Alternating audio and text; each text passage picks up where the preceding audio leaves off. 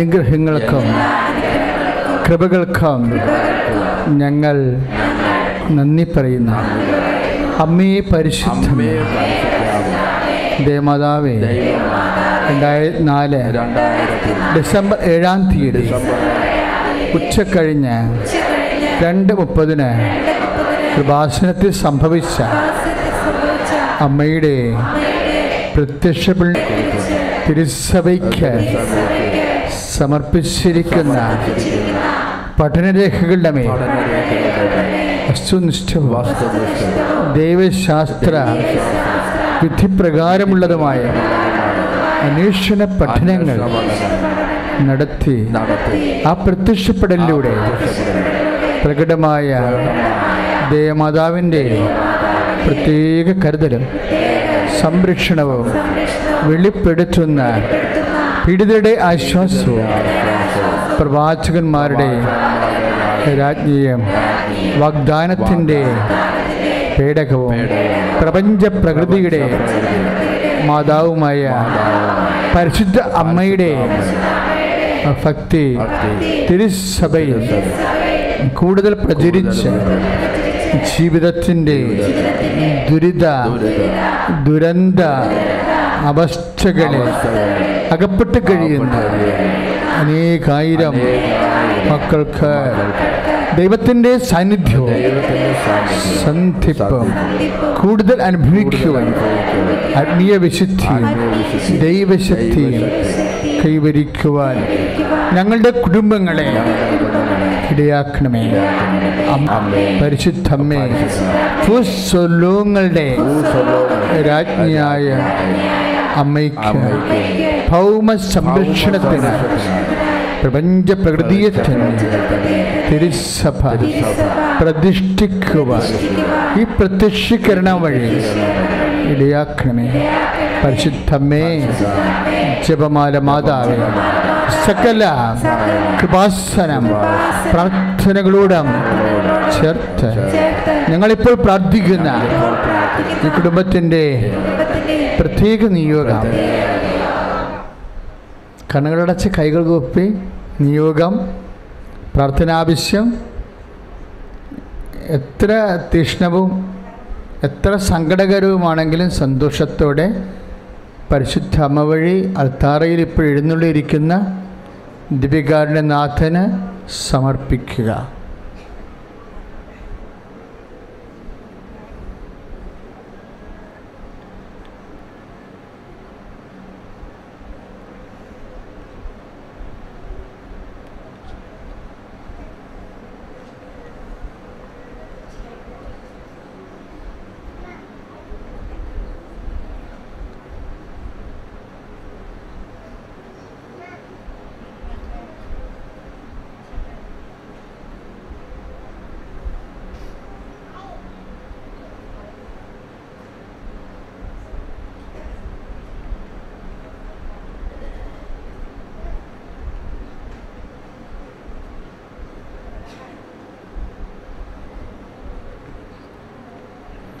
അമ്മയുടെ പ്രത്യക്ഷീകരണത്തിൻ്റെ ഈ അനുഗ്രഹവേളയിൽ ഞങ്ങൾക്ക് സാധിച്ചു തരുവാൻ കഴിയണമേ. സ്തുതികളുടെ ഹല്ലേലൂയ.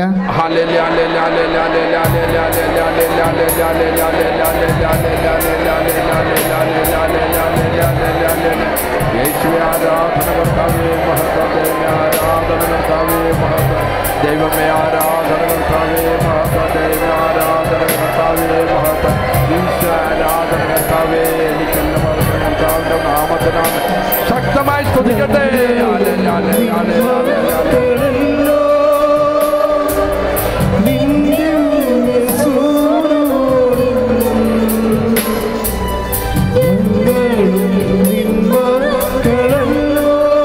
എല്ലാവരും ചേർന്ന് പാടട്ടെ.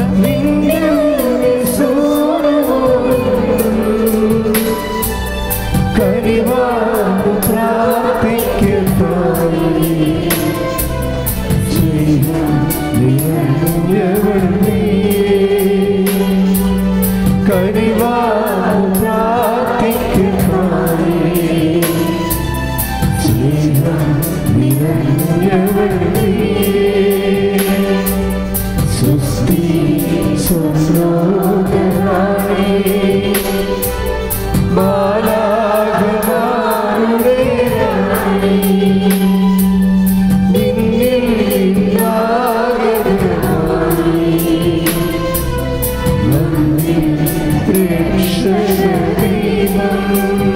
പരിശുദ്ധ പരമദിവ്യകാരുണ്യത്തിന് നമ്മൾ ഒരുമിച്ച് നിന്നാണ് ആരാധനയിൽ പങ്കെടുക്കുന്നത്. ആരും ഇരിക്കുന്നില്ല. സ്തുതിക്കട്ടെ ഹല്ലേലൂയ. നിങ്ങളെ ജന്മക്കളല്ലോ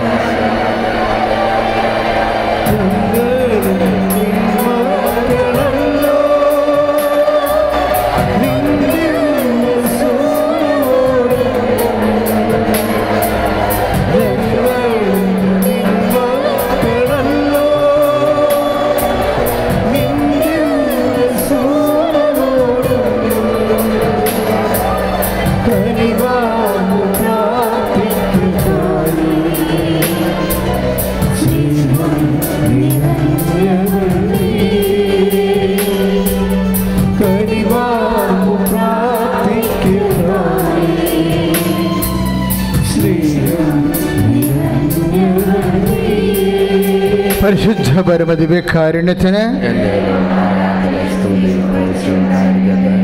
പരിശുദ്ധ പരമദിവ്യകാരുണ്യത്തിന് പ്രിയമുള്ളവരെ, സന്തോഷത്തോടെയാണ് ആരാധനയിൽ നമ്മൾ പങ്കെടുക്കുന്നത്. സുവിശേഷത്തിലൊക്കെ ഒരത്ഭുതം സംഭവിക്കുമ്പോൾ ജനങ്ങളെന്നാ പറയണത്, നമ്മുടെ ദൈവം തൻ്റെ ജനത്തെ സന്ദർശിച്ചിരിക്കുന്നു. പ്രൈസ് ദി ലോർഡ് എന്ന് പറഞ്ഞ് നമ്മുടെ ദൈവം തൻ്റെ ജനത്തെ സന്ദർശിച്ചിരിക്കുന്നു. ആ ഇസ്രായേലിൻ്റെ വിശ്വാസ പാരമ്പര്യമാണ് നമ്മളെ പങ്കുപറ്റുന്നത്. അല്ല, ഒരാൾക്ക് സൗഖ്യം കിട്ടിയപ്പോൾ അയാളുടെ വീട്ടിൽ സന്ദർശിച്ചെന്നാണ് പറയണത്. അല്ല, നമ്മുടെ ദൈവം തൻ്റെ ജനത്തെ സന്ദർശിച്ചിരിക്കുന്നു. ഇപ്പോൾ ഒരാൾക്ക് സൗഖ്യം കിട്ടുമ്പോൾ നമുക്ക് എല്ലാവർക്കും കർത്താവ് സന്ദർശിച്ച പോലെയാണ്. ഇന്നല്ലെങ്കിൽ നാളെ അതേ അനുഭവം നമുക്ക് ഉണ്ടാകുമ്പോൾ നമ്മൾ ഓരോരുത്തരും സാക്ഷ്യം കേൾക്കുമ്പോൾ നമുക്ക് എന്താ വേണ്ടത്? സന്തോഷവും നന്ദി. സ്തുതിക്കട്ടെ ഹല്ലേലൂയ.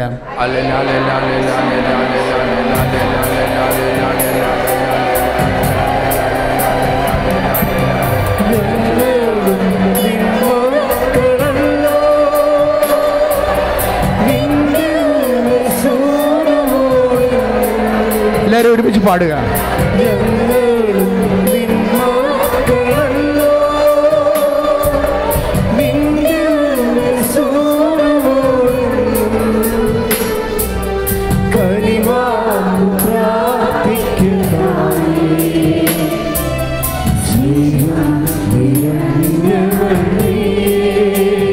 കരിവാർന്ന് പ്രാർത്ഥിക്കുക.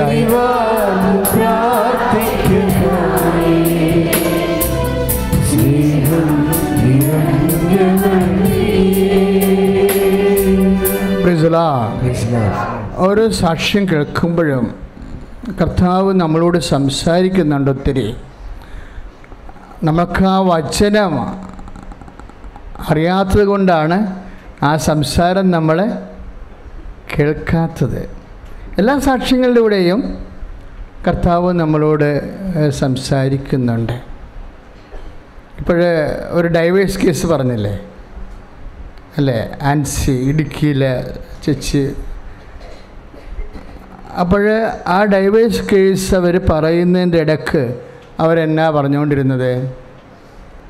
ദൈവം യോജിപ്പിച്ചതല്ലേ, ദൈവം യോജിപ്പിച്ചതല്ലേ എന്ന് പറഞ്ഞുകൊണ്ടിരുന്നു അല്ലേ. എല്ലാ വിവാഹവും സമ്മതത്തോടെയാണ്, സ്വാതന്ത്ര്യത്തോടെയാണെങ്കിൽ, കുദാശ ചെയ്തിട്ടുണ്ടെങ്കിൽ ദൈവം യോജിപ്പിച്ചതാ. പക്ഷെ ആർക്കാണത് അനുഭവവേദ്യമാകണത്? ദൈവം യോജിപ്പിക്കുമ്പോൾ നമ്മളത് വിശ്വസിക്കുമ്പോഴാണ് നമുക്കത് അനുഭവവേദ്യമാകണത്. പറഞ്ഞ മനസ്സിലായില്ലേ? ദൈവം യോജിപ്പിക്കണതും നമ്മൾ വിശ്വസിക്കണതും രണ്ട് കാര്യമാണ്. ഇപ്പം പ്രവാചകനെ ഒന്ന് പറഞ്ഞേ. പ്രവാചകനെന്ന് കരുതുന്നവർക്ക് പ്രവാചകന്റെ പ്രതിഫലം, നീതിമാനെ നീതിമാനാണെന്ന് കരുതുന്നവർക്ക് നീതിമാന്റെ പ്രതിഫലം. കർത്താവ് പറഞ്ഞൊരു വലിയ രഹസ്യമാണത്. മത്തായിയുടെ സുവിശേഷം 10-ാം അധ്യായം 41-ാം വാക്യം. മത്തായി 10:41, പ്രവാചകനെ പ്രവാചകനായി കരുതുന്നവർക്ക് പ്രവാചകൻ്റെ പ്രതിഫലം. അപ്പോൾ ദൈവവചനത്തിൻ്റെ പ്രതിഫലം ആശ്രയിക്കുന്നത് എന്തിനെ ആശ്രയിച്ചാൽ? കരുതലിനെ ആശ്രയിച്ച. കരുതലിനെ ബൈബിളിലെ വിശ്വാസത്തിന് പറയുന്ന വേറൊരു പേരാണ് കരുതൽ. പണ്ട് ഒരു സുവിശേഷത്തിൽ അച്ഛനത് പറഞ്ഞിട്ടുണ്ട്. അവൾ ഉള്ളിൽ കരുതിയെന്ന്. ആരാണ്? രക്തസ്രാവ രോഗി അല്ലേ? അവൻ്റെ വസ്ത്രത്തിൻ്റെ വിളുമ്പിൽ ദൈവത്തിൻ്റെ ശക്തി ഉണ്ടെന്ന് അവൾ ഉള്ളിൽ കരുതി. അതാണ് ലൂക്ക 8:40 മുതൽ 45 വരെയുള്ള തിരുവചനങ്ങൾ. അവൻ്റെ വസ്ത്രത്തിൻ്റെ വിളുമ്പിൽ പോലും ദൈവത്തിൻ്റെ ശക്തി ഉണ്ടെന്ന് കരുതുന്നവർക്ക് ഇന്നും ആ ശക്തി ലഭിക്കും. സ്തുതിക്കട്ടെ, ഹല്ലേലൂയ. യേശുവിന്റെ വസ്ത്രത്തിന്റെ വിളുമ്പിൽ അവന്റെ ശക്തി ഒളിഞ്ഞു കിടപ്പുണ്ട്. ആ വിശ്വാസത്തോടുകൂടി സ്തുതിക്കട്ടെ, ഹല്ലേലൂയ. യേശുവേ നന്ദി, കർത്താവേ സ്തുതി, കർത്താവേ സ്തോത്രം, കർത്താവേ ആരാധന, കർത്താവേ മഹത്വം, ഹല്ലേലൂയ, ഹല്ലേലൂയ. യേശുവേ നന്ദി, കർത്താവേ സ്തുതി, കർത്താവേ സ്തോത്രം, കർത്താവേ ആരാധന, കർത്താവേ. ഇന്നിവിടെ ഈ നിമിഷം ദൈവശക്തി വെളിപ്പെടട്ടെ. ഇന്നിവിടെ ഈ നിമിഷം ദൈവശക്തി വെളിപ്പെടട്ടെ. ഇന്ന് ജീവിക്കുന്ന യേശുവിന്റെ സാന്നിധ്യത്തെ ജനങ്ങൾ കണ്ടിടട്ടെ. ഇന്ന് ജീവിക്കുന്ന യേശുവിന്റെ സാന്നിധ്യത്തെ ജനങ്ങൾ കണ്ടിടട്ടെ. കർത്താവിന്റെ കരവേല പൂർണ്ണമായി വെളിപ്പെടും. അത്ഭുതങ്ങൾ സംഭവിക്കട്ടെ. കർത്താവിന്റെ കരവേല കരങ്ങളൊന്ന് ഉയർത്തി അടിച്ച് പാടട്ടെ. അടയാളങ്ങൾ സംഭവിക്കട്ടെ. സ്തുതിക്കട്ടെ, ഹല്ലേലൂയ, യേശുവേ ആരാധന, കർത്താവേ മഹത്വം, ദൈവമേ ആരാധന, കർത്താവേ മഹത്വം, ദൈവമേ ആരാധന. ഈശ്വരാ,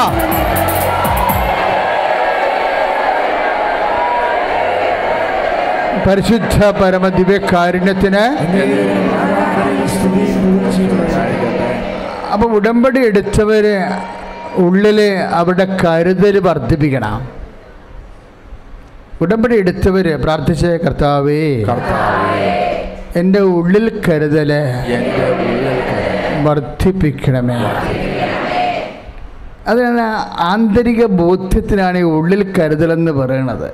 വിശ്വാസത്തിനേക്കാൾ ഇതിൽ മൂത്ത സംഭവമാണത്.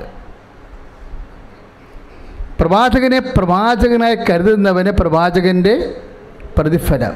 ആ വിവാഹത്തെ ദൈവം ഏത് മാനസിക രോഗത്തിന് ചികിത്സയാണെങ്കിലും ഭർത്താവ് ചവിട്ടി പുറത്താക്കിയാലും തിരിച്ച് ചെല്ലുമ്പോൾ അലമാരി ഉടുപ്പെടുക്കാൻ വേണ്ടി പുരുഷനെയും കൊണ്ട് ചെല്ലേണ്ടതാണ്. പക്ഷേ വേണ്ട, ഞാൻ പ്രാർത്ഥിച്ചെന്നല്ലേ അമ്മച്ചി പറഞ്ഞത്. അതാണ് സംഭവം. ഓരോ വിഷയം ഓരോരുത്തർ കൈകാര്യം ചെയ്യുന്ന രീതി കണ്ടില്ലേ? ആ അപ്പോഴത്തെ ഒരു ഫാമിലി അന്തരീക്ഷം കാണുമ്പോൾ സ്വാഭാവികമായിട്ട് കടിപിടിയും പിടിവലിയൊക്കെ ഉണ്ടാകാൻ സാധ്യതയുണ്ട്. അതുകൊണ്ട് പോലീസിനെയും കൊണ്ട് ചെല്ലേണ്ടതാണ്. പക്ഷേ ഞാൻ പോലീസിനെ കൊണ്ട് ചെന്നില്ല. പിന്നെ ആരെ കൊണ്ട് ചെന്ന്? അമ്മനെയും കൊണ്ട് ചെന്ന്, ഈശോനെയും കൊണ്ട് ചെന്ന്, ദൈവത്തിനെയും കൊണ്ട് ചെന്ന്. അപ്പോൾ ആരെയാണ് കൊണ്ട് ചെല്ലണത്? അതൊക്കെ നമ്മുടെ വിശ്വാസത്തിൻ്റെ ഗ്രേഡിനെ ആശ്രയിച്ചിരിക്കും. അതാണ് ഈശോ പറഞ്ഞത്, faith and its effects depends upon the grade. അതായത് പ്രവാചകനെ പ്രവാചകനായി കരുതുന്നവർക്ക് പ്രവാചകൻ്റെ പ്രതിഫലം. ദൈവം യോജിപ്പിച്ചതാണെന്ന് കരുതിയാൽ പിന്നെ നിനക്ക് വേറെ ആരുടെയും സപ്പോർട്ട് വേണ്ട. അതൊരു കരുതലാണ്. പക്ഷേ ആ വിശ്വാസ പാരമ്പര്യം എന്ന് പറയണത് ഒരു വല്ലാത്ത ഒരു പാരമ്പര്യമാണ്. ആന്തരികമായൊരു ബോധ്യമാണത്. കർത്താവ് വിഷയം ഏറ്റെടുക്കും. ഇപ്പോൾ റോഷൻ ഒരു സാക്ഷ്യം പറഞ്ഞില്ലേ? റോഷൻ എന്നാ പറഞ്ഞത്? ഉടമ്പടി ചെയ്തു, പക്ഷെ തോറ്റു. അപ്പോൾ എനിക്ക് തോന്നി ഇനി പ്രാർത്ഥനയ്ക്ക് പോകണ്ട, ഇനി എന്നാത്തിനാ പ്രാർത്ഥനയ്ക്ക് പോകേണ്ടത്. പിന്നെ ഞാൻ കരുതി ഒരു വ്യക്തിയോടല്ലേ ഞാൻ ഉടമ്പടി ചെയ്തത്. കൺസെപ്റ്റിൻ്റെ പോക്കുണ്ടല്ലേ. സാക്ഷ്യം പറയുമ്പോൾ ഞാനാണെങ്കിൽ വായും പൊളിച്ചിരിക്കും. എന്താ കാര്യം എന്നറിയാമോ? അവരല്ല സംസാരിക്കണത്. സഭയോട് സംസാരിക്കുമ്പോൾ സഭയോട് അവരുടെ അനുഭവത്തിലൂടെ ദൈവമല്ലേ സംസാരിക്കണത്. ഉടമ്പടിയുടെ അടിസ്ഥാന പ്രിൻസിപ്പിളാണ് അവൾ പറഞ്ഞത്. എന്താണ്? ഞാൻ വീണ്ടും പ്രാർത്ഥനയ്ക്ക് പരീക്ഷയ്ക്ക് തോറ്റുണ്ടെങ്കിൽ ഞാൻ വീണ്ടും പ്രാർത്ഥനയ്ക്ക് പോയി. എന്താ കാര്യം? ഞാനൊരു വ്യക്തിയോടാണ് ഉടമ്പടി ചെയ്തത്. എപ്പോഴും ഓർക്കണം, ഉടമ്പടി ചെയ്യുന്നവരെ ഒരു ശക്തിയോടെ, ഒരു പ്രസ്ഥാനം, ഒരു പ്രതിഭാസത്തോടല്ല നമ്മൾ ഉടമ്പടി ചെയ്യണത്. We are covenant with a person, with Jesus Christ. എന്നാൽ പരിശുദ്ധ അമ്മ വഴി നമ്മൾ ആരോടാ ചെയ്യണം ഉടമ്പടി? ദൈവം ഒരു വ്യക്തിയാണ്. അത് പിതാവ് വ്യക്തിയാണെന്ന് നമ്മൾ എപ്പോഴും ഉടമ്പടി ധ്യാനത്തിൽ കേൾക്കുന്നതാണ്. മത്തായി ശ്ലീഹ 64-ാം അധ്യായം 26-ാം അധ്യായം 64-ാമത്തെ വാക്യം. മനുഷ്യപുത്രൻ പറഞ്ഞ മനുഷ്യപുത്രൻ ശക്തിയുടെ വലതുവശത്ത് ഉപവിഷ്ടനാണ്. അപ്പം പിതാവ് ഒരു ശക്തിയുമാണ്, അതേസമയം തന്നെ വ്യക്തിയുമാണ്. ഈശോയും ശക്തിയാണ്. ദൈവത്തിൻ്റെ ജ്ഞാനവും ദൈവത്തിൻ്റെ ശക്തിയുമായ യേശുക്രിസ്തു 1 Corinthians 1:24. യേശുക്രിസ്തു ശക്തിയുമാണ്, വ്യക്തിയുമാണ്. പരിശുദ്ധാത്മാവ് വ്യക്തിയുമാണ്, ശക്തിയുമാണ്. ഇതെങ്ങനെ സംഭവിക്കുമെന്ന് അമ്മ ചോദിക്കുമ്പോൾ മലാഖ പറയും, പരിശുദ്ധാത്മാവ് നിൻ്റെ മേൽ വരും, അത്യുന്നതൻ്റെ ശക്തി. പിതാവ് ശക്തിയാണ്, പുത്രൻ ശക്തിയാണ്, പരിശുദ്ധാത്മാവ് ശക്തിയാണ്, അതേസമയം തന്നെ വ്യക്തിയാണ്. ഈ 3 വ്യക്തികളും സത്തയിൽ ഏകമാണ്. പിതാവ് മാത്രം പ്രസാദിക്കത്തില്ല. പിതാവ് പ്രസാദിക്കും, പുത്രനും പ്രസാദിക്കും, പരിശുദ്ധാത്മാവും പ്രസാദിക്കും. ഞാൻ ചില സമയത്ത് പറയേ, ശരിയോ തെറ്റോ എന്ന് എനിക്കിപ്പോഴും അറിയത്തില്ല. ആൾക്കാർക്ക് മനസ്സിലാക്കാൻ വേണ്ടി എനിക്ക് കർത്താവ് തന്ന ഒരു നോട്ടാ. ഒരു മഞ്ഞ് കട്ട എടുക്കും, മഞ്ഞ് കട്ടയായിട്ട് കയ്യിലിരിക്കും, അതിൽ നിന്ന് വെള്ളം താഴേക്ക് ഇറ്റിട്ട് വീഴും, അതിൻ്റെ അകത്ത് വാതകം മേലോട്ട് പറന്നു പോകും. ഒരേ സമയം തന്നെ 3 അല്ലേ? ഖരം 1, വെള്ളം ദ്രാവകം 1, വാതകം 1. അപ്പം 3 ആയില്ലേ? 3 അവസ്ഥകളാണ്. പക്ഷേ എല്ലാം H2O സത്തയിൽ ഏകമാണ്. ഈ ഖരവും ഈ വെള്ളവും ഈ വാതകവും 2 ഓക്സിജൻ തന്മാത്രയും ഒരു ഹൈഡ്രജൻ, ഒരു 2 ഹൈഡ്രജൻ തന്മാത്രയും ഒരു ഓക്സിജൻ തന്മാത്രയുമാണ്. വ്യക്തി 3 സത്തയിൽ ഏകമാണ്. പക്ഷേ ഈ വ്യക്തിയെ പ്രസാദിപ്പിക്കുമ്പോഴാണ് ശക്തി എമിറ്റ് ചെയ്യണത്. അത് ഈ സൽപ്രവൃത്തിയൊക്കെ ചെയ്യുന്ന ആൾക്കാർ ഓർക്കണം. ഉടമ്പടിയിലെ മെയിൻ സംഭവം എന്താണ്? അവൻ പറയണത് പോലെയല്ലേ നമ്മൾ ചെയ്യണത്. അവൻ പറഞ്ഞത് എന്താണ്? ഉടമ്പടി, മരിയൻ ഉടമ്പടിയാകാൻ കാര്യം എന്താണ്? അമ്മയിലൂടെയാണ് അത് വെളിപ്പെട്ട് വന്നത്. അവർക്ക് വീഞ്ഞില്ല എന്ന് പറയുമ്പോൾ സമയമായില്ല എന്നുള്ള മറ്റൊരു 2 നെഗറ്റീവ്സ് പറയും. അപ്പോൾ ആകാത്ത സമയം ആക്കിയെടുക്കാൻ വേണ്ടിയുള്ള സുവിശേഷത്തിൻ്റെ ഒരു പ്രിൻസിപ്പിളാണ്, ഫോർമുലയാണ്. എന്താണ്? അവൻ പറയുന്നത് പോലെ ചെയ്യുക. അവൻ പറഞ്ഞതാണ്, ഞാൻ രോഗിയായിരുന്നു, നിങ്ങൾ എന്നെ സന്ദർശിച്ചു. ഉടമ്പടിയിലെ ദൈവത്തെ പ്രസാദിപ്പിക്കുന്നത് അങ്ങനെയാണ്.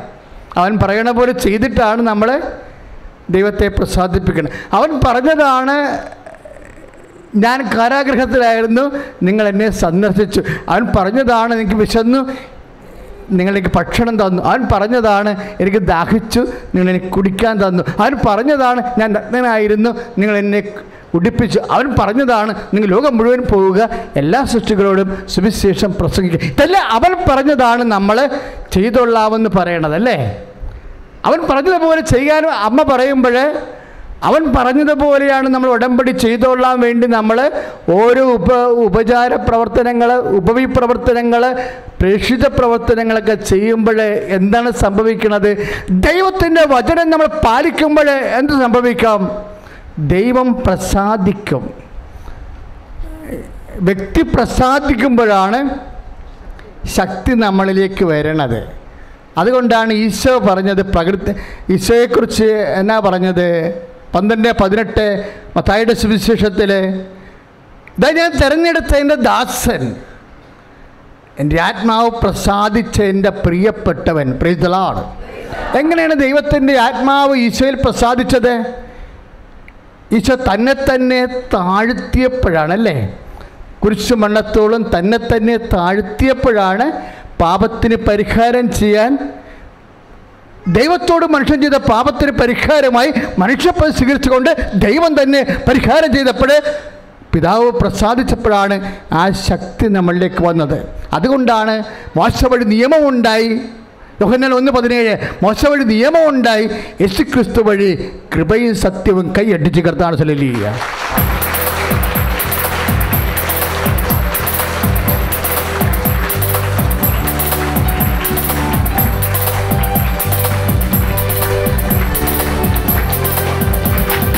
ആത്മാവിൻ ശക്തി, അത്യുന്നത ശക്തി, പരിശുദ്ധാത്മ ശക്തി എന്നിൽ നിറയട്ടെ. ആത്മാവിൻ ശക്തി, അത്യുന്നത ശക്തി, നന്നായിട്ട് കരങ്ങളടിച്ചുകൊണ്ട് എന്നിൽ നിറയട്ടെ, എന്നിൽ നിറയട്ടെ, സഭയിൽ നിറയട്ടെ, ലോകം മുഴുവൻ കത്തിപ്പറയട്ടെ. എന്നിൽ നിറയട്ടെ, സഭയിൽ നിറയട്ടെ, ലോകം മുഴുവൻ കത്തിപ്പറയട്ടെ, ലോകം മുഴുവൻ കത്തിപ്പറയട്ടെ. പരിശുദ്ധ പരമദിവ്യകാരുണ്യത്തിന്. അപ്പോൾ ഈ ശക്തി നമ്മളിലേക്ക് വരണം അല്ലേ? ഉടമ്പടിയിലൂടെ നമ്മൾ ഉപവിപ്രവർത്തനങ്ങൾ ചെയ്യുമ്പോൾ എന്താണ് അതുകൊണ്ട് ഉദ്ദേശിക്കണമെന്ന് എൻ്റെ മക്കൾ മനസ്സിലാക്കണം. എന്താണ്? ദൈവത്തെ, വ്യക്തിയെ പ്രസാദിപ്പിക്കുകയാണ് ഉദ്ദേശിക്കുന്നത്. നിങ്ങൾ വെയിൽ കൊണ്ട്, മഴ കൊണ്ട് ഈ പത്രം, പരിശുദ്ധ പത്രം ജനങ്ങൾക്ക് കൊടുക്കുമ്പോൾ മനസ്സിൽ പ്രാർത്ഥിക്കണം. എന്താ കർത്താവേ, അങ്ങേ അറിയാത്തവരെ അറിയാനാണ് ഞാൻ ഈ വെയിൽ കൊള്ളണത്. നീ കാലുവരുടെ ഉച്ചിൽ കിടന്ന് എനിക്ക് വേണ്ടി വെയിൽ കൊണ്ട് ഒരു കുറ വരച്ചയായിരുന്നു, നീ ഉണങ്ങിപ്പോയില്ലേ? നിൻ്റെ രക്തസാക്ഷിത്വത്തോടും നിൻ്റെ ആത്മസമർപ്പണത്തോടും കൂടി എൻ്റെ വേദനയെ കൂട്ടിവെച്ചുകൊണ്ട് ഞാൻ നിന്നെ മഹത്വപ്പെടുന്നു. സ്തുതിക്കട ഹല്ലേലൂയ. വേദനകളെല്ലാം ചേർത്തുകൊണ്ട് കർത്താവേ അങ്ങേ ഞങ്ങൾ മഹത്വപ്പെടുത്തിക്കൊണ്ട് സ്തുതിക്കുന്നു കർത്താവേ. ഹല്ലേലൂയ, ഹല്ലേലൂയ, ഹല്ലേലൂയ, ജയം ഹല്ലേലൂയ. യേശു കർത്താവ് ജീവിക്കുന്നു. ഹല്ലേലൂയ, ജയം ഹല്ലേലൂയ. യേശു കർത്താവ് ജീവിക്കുന്നു. യേശു കർത്താവ് ജീവിക്കുന്നു. പരിശുദ്ധ പരമദിവ്യകാരുണ്യത്തിന്. അപ്പോൾ കർത്താവിൻ്റെ പീഡാനുഭവങ്ങളോട് നമ്മുടെ പീഡാനുഭവങ്ങളെ ചേർത്ത് വെക്കുമ്പോൾ കർത്താവിനോട് നമ്മൾ ഐക്യദാർഢ്യം പുലർത്തുകയാണ്. ഇപ്പം നമ്മൾ എളിമപ്പെടുമ്പോഴും എന്താ നമ്മൾ ചെയ്യണത്? പിതാവിൻ്റെ തിരുസന്നിധിയിൽ കർത്താവ് എളിമപ്പെട്ടത് കൊണ്ടല്ലേ പിതാവിൻ്റെ ശക്തി പ്രസാദിച്ച് ഈശോയിലേക്ക് വന്നത്. അതല്ലേ എൻ്റെ പ്രിൻസിപ്പിള് അല്ലേ? ഇപ്പം എളിമ അത്ര നിസ്സാര കാര്യമല്ല, വലിയൊരു കാര്യമാണ്. കൃപ നമ്മളിലേക്ക് ശക്തിയെ സഞ്ചരിപ്പിക്കണ ഒരു പ്രോസസ്, പ്രക്രിയയാണ് എളിമയെന്ന് പറയുന്നത്.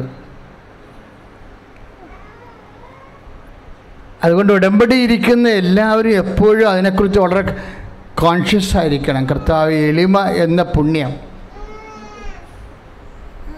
ഇപ്പം തന്നെ ഒരു സാക്ഷ്യം കേട്ടില്ലേ? കർത്താവ് ഇപ്പം ജിനു ഒരു സാക്ഷ്യം എന്താ പറഞ്ഞത്? പരീക്ഷ എഴുതിയ കാര്യം ആരോടും പറയണ്ട, ജയിച്ചിട്ട് പറഞ്ഞാൽ മതി എന്ന് പറഞ്ഞില്ലേ? ആ സ്വാഭാവികമായി നമുക്ക് തോന്നുന്ന ഒരു വിഷയമാണ്. മറ്റുള്ള മനുഷ്യർ നമ്മളെ കൊച്ചാക്കി കളയുമോ എന്നുള്ളത്. ആധ്യാത്മിക ശാസ്ത്രമനുസരിച്ച് കൊച്ചാക്കി കളയുന്നതാണ് നമുക്ക് നല്ലത്. മനസ്സിലായില്ലേ? മറ്റുള്ളവരുടെ കാര്യം കർത്താവ് തന്നെ താഴ്ത്തിയില്ലേ? അവ 2:7 അനുസരിച്ച് കൊണ്ട് ഈ കൃപ പ്രസാദിപ്പിക്കുന്നതും കൃപയെന്ന് പറഞ്ഞ ശക്തിയെ നമ്മളിലേക്ക് സഞ്ചരിപ്പിച്ചെത്തണത് നമ്മൾ താഴുമ്പോഴാണ് വരുന്നത്. അതാണ് പ്രകൃത്യ ദൈവമായിരിക്കവേ ഈശോ അവൻ്റെ സ്റ്റാൻഡേർഡ് കീപ്പ് ചെയ്തില്ല. അവൻ സ്റ്റാൻഡേർഡ് കീപ്പ് ചെയ്യേണ്ട ഒരു കാര്യമായി അവൻ പരിഗണിക്കാതെ ഫിലിപ്പിയർ 2:7 അനുസരിച്ചുകൊണ്ട് അവൻ തന്നെ താഴ്ത്തി. അതിനാൽ ദൈവം അവനെ അത്യധികം ഉയർത്തി. അത്യധികം ദൈവം ഉയർത്തണത് അത്യുന്നതിൻ്റെ ശക്തിയാലാണ്. ദൈവം ഒരു മനുഷ്യനെ ഉയർത്തുന്നത് എങ്ങനെയാണ്? അത്യധികം ഉയർത്തുന്നത് എങ്ങനെയാണ്? അത്യുന്നതിൻ്റെ ശക്തിയാലാണ്. ഇതെങ്ങനെ സംഭവിക്കുമെന്ന് അമ്മ ചോദിക്കുമ്പോൾ ലുക്ക 1:34 നിൻ്റെ ജീവിതത്തിൽ എങ്ങനെ ജോലി കിട്ടും, എങ്ങനെ ഒഴിച്ച് പാസ്സാകും, ഞാനൊരു ബുദ്ധൂസാണല്ലോ, എങ്ങനെ 44 വയസ്സുള്ള 36 വയസ്സുള്ള എനിക്ക് ജീവിത പങ്കാളിയെ കിട്ടും എന്ന് നീ ചോദിക്കുമ്പോൾ ദൈവം തരണ ഉത്തരം എന്താണ്? എല്ലാവർക്കും അമ്മയ്ക്കുൾപ്പെടെ, പരിശുദ്ധ അമ്മയ്ക്കുൾപ്പെടെ ഒറ്റ ഉത്തരമേ ദൈവത്തിൻ്റെ കയ്യിലുള്ളൂ. കാര്യം 2 ഉത്തരം ദൈവത്തിൻ്റെ കയ്യിൽ ഉണ്ടാവത്തില്ല. അതെപ്പോഴും നമ്മൾ മനസ്സിലാക്കണം. അമ്മ ചോദിച്ചാലും നീ ചോദിച്ചാലും ഞാൻ ചോദിച്ചാലും ദൈവം ഒറ്റ ഉത്തരമേ പറയത്തുള്ളൂ. എങ്ങനെ സംഭവിക്കുമെന്ന് ചോദിച്ചാൽ പരിശുദ്ധാത്മാവ് നിൻ്റെ മേൽ വരുമെന്ന്. എന്ത് പരിശുദ്ധാത്മാവാണ്? അത്യുന്നതിൻ്റെ ശക്തി. അതിൻ്റെ ഒഴിച്ചിക്കായും നിന്റെ ജീവിത പങ്കാളിക്കായും നിന്റെ വ്യവസായത്തിൻ്റെ വ്യാപാരത്തിൻ്റെ ഉന്നതിക്കായാലും ദൈവം നിന്നെ അനുഗ്രഹിക്കുന്നത് അത്യുന്ന ശക്തി കൊണ്ട് മാത്രമാണ്. ചിന്തിച്ചു കഴിഞ്ഞാൽ നമ്മൾ ചിന്തിക്കുന്നത് എന്താണ്? ഈ അത്യുന്ന ശക്തി കിട്ടാൻ ഞാൻ എന്നെ തന്നെ എന്ത് ചെയ്യണം? തന്നെ തന്നെ താഴ്ത്തണം. അതാണ് വിഷയം. അപ്പോൾ താഴ്മ കിട്ടുന്ന എല്ലാ അവസ്ഥകളെയും നിങ്ങൾ അത് ദൈവത്തിൻ്റെ പദ്ധതിയായിട്ട് സ്വീകരിക്കണം. പ്രൊഫഷൻ സാക്ഷ്യം പറഞ്ഞപ്പോൾ എന്താ പറഞ്ഞത്? റൈറ്റിങ്ങിന് 400 വേണം, സ്പീക്കിങ്ങിന് 410 വേണം. എന്തിനാണ്? മറ്റുള്ളവരോട് പറയണ്ടേ എന്ന് പറഞ്ഞില്ലേ? മറ്റുള്ളവർ ചോദിച്ചാൽ പറയണ്ടേ? അതിനുവേണ്ടി കർത്താവിനോട് ഞാൻ ചോദിച്ചു, കർത്താവ് എനിക്ക് റൈറ്റിങ്ങിന് 400 വേണം, സ്പീക്കിങ്ങിന് 410 വേണം. ജയിച്ചാൽ പോരാ, നാട്ടുകാരോട് പറയാൻ പറ്റുന്ന ഒരു മാർക്ക് വേണമെന്നല്ലേ? അവിടെയൊക്കെ വരുന്ന പ്രശ്നം. അത് തൽക്കാലം ദൈവത്തിനൊരു രീതിയുണ്ട്, അത് നിങ്ങൾ മനസ്സിലാക്കണം. അതായത് ദൈവത്തിൻ്റെ രീതി, ദൈവം നമ്മുടെ ആഗ്രഹങ്ങളെ മാനിക്കും. പക്ഷേ ആഗ്രഹങ്ങൾ നമ്മളെ സത്തിച്ചില്ലെങ്കിൽ അത് ചിലപ്പോൾ അഹങ്കാരമായിട്ട് കൺവേർട്ട് ചെയ്യും. പ്രാർത്ഥിക്കുന്ന എല്ലാവരും മനസ്സിലാക്കേണ്ട ഒരു കാര്യമാണ്, ദൈവം ആഗ്രഹങ്ങളെ മാനിക്കും. പക്ഷേ ആഗ്രഹങ്ങൾ നമ്മൾ വളരെ ശ്രദ്ധിച്ചില്ലെങ്കിൽ ഇത് അഹങ്കാരമായിട്ട് മാറും. അപ്പം അങ്ങനെ വരുമ്പോൾ കൃപ വർക്ക് ചെയ്യത്തില്ല. ആഗ്രഹങ്ങളെ മാനിക്കുമെന്ന് അച്ഛൻ എന്നാ പറഞ്ഞത്? ഇപ്പം ബർത്തിമേവൂസ് അന്ധയാചകനാണ്. അവൻ വഴികേറിയിരുന്നുകൊണ്ട് ദാവീദിൻ്റെ പുത്ര രക്ഷക എന്ന് വിളിച്ചപ്പോൾ കർത്താവ് പറഞ്ഞു അവനെ വിളിച്ചുകൊണ്ട് വരാൻ പറഞ്ഞു, അല്ലേ? കർത്താവിനെ വിളിക്കേണ്ടതുപോലെ വിളിച്ചാൽ കർത്താവ് നിൽക്കുകയും ചെയ്യും, നമ്മളെ തിരിച്ച് വിളിക്കുകയും ചെയ്യും. അവനെ വിളിച്ചപ്പോൾ കർത്താവ് അവനോട് എന്നാ ചോദിച്ചത്? ഞാൻ നിനക്ക് വേണ്ടി എന്ത് ചെയ്ത് തരണമെന്നാണ് നീ ആഗ്രഹിക്കുന്നത്? മർക്കോസ് 10:51 എന്ന് പറഞ്ഞു, ഞാൻ നിനക്ക് വേണ്ടി എന്ത് ചെയ്തു തരണമെന്നാണ് നീ ആഗ്രഹിക്കുന്നത്. അപ്പം നിൻ്റെ ആഗ്രഹത്തെ അപ്പോഴേ ബർത്തിമേവൂസ് പറഞ്ഞു, Lord I want to see, എനിക്ക് കാണണം കർത്താവ് എന്ന് പറഞ്ഞു. പിന്നെ കർത്താവ് അവൻ്റെ കണ്ണുകളിൽ തൊട്ടു, അല്ലേ? നീ ചോദിക്കണത് നിനക്ക് എന്തും ആഗ്രഹിക്കാം, പക്ഷേ ആഗ്രഹം സൂക്ഷിക്കുമ്പോൾ അതിൻ്റെ ഉദ്ദേശം നീ പറയണത് മനുഷ്യരെക്കുറിച്ച് പറയരുത്, മനുഷ്യരുടെ മുമ്പിൽ ആളാകാൻ വേണ്ടിയാണെന്ന് പറയരുത്. അപ്പോൾ അഹങ്കാരമായി. ആഗ്രഹത്തെ ലക്ഷ്യം ദൈവത്തിൻ്റെ മഹത്വമാണെങ്കിൽ കൃപ കിട്ടാനുള്ള സാധ്യത കൂടും. ഈ ജീവശാസ്ത്രം, പ്രാർത്ഥനയ്ക്കും അതിൻ്റെ ജീവശാസ്ത്രമുണ്ട്. അത് പഠിച്ച കാര്യം എളുപ്പമാവും.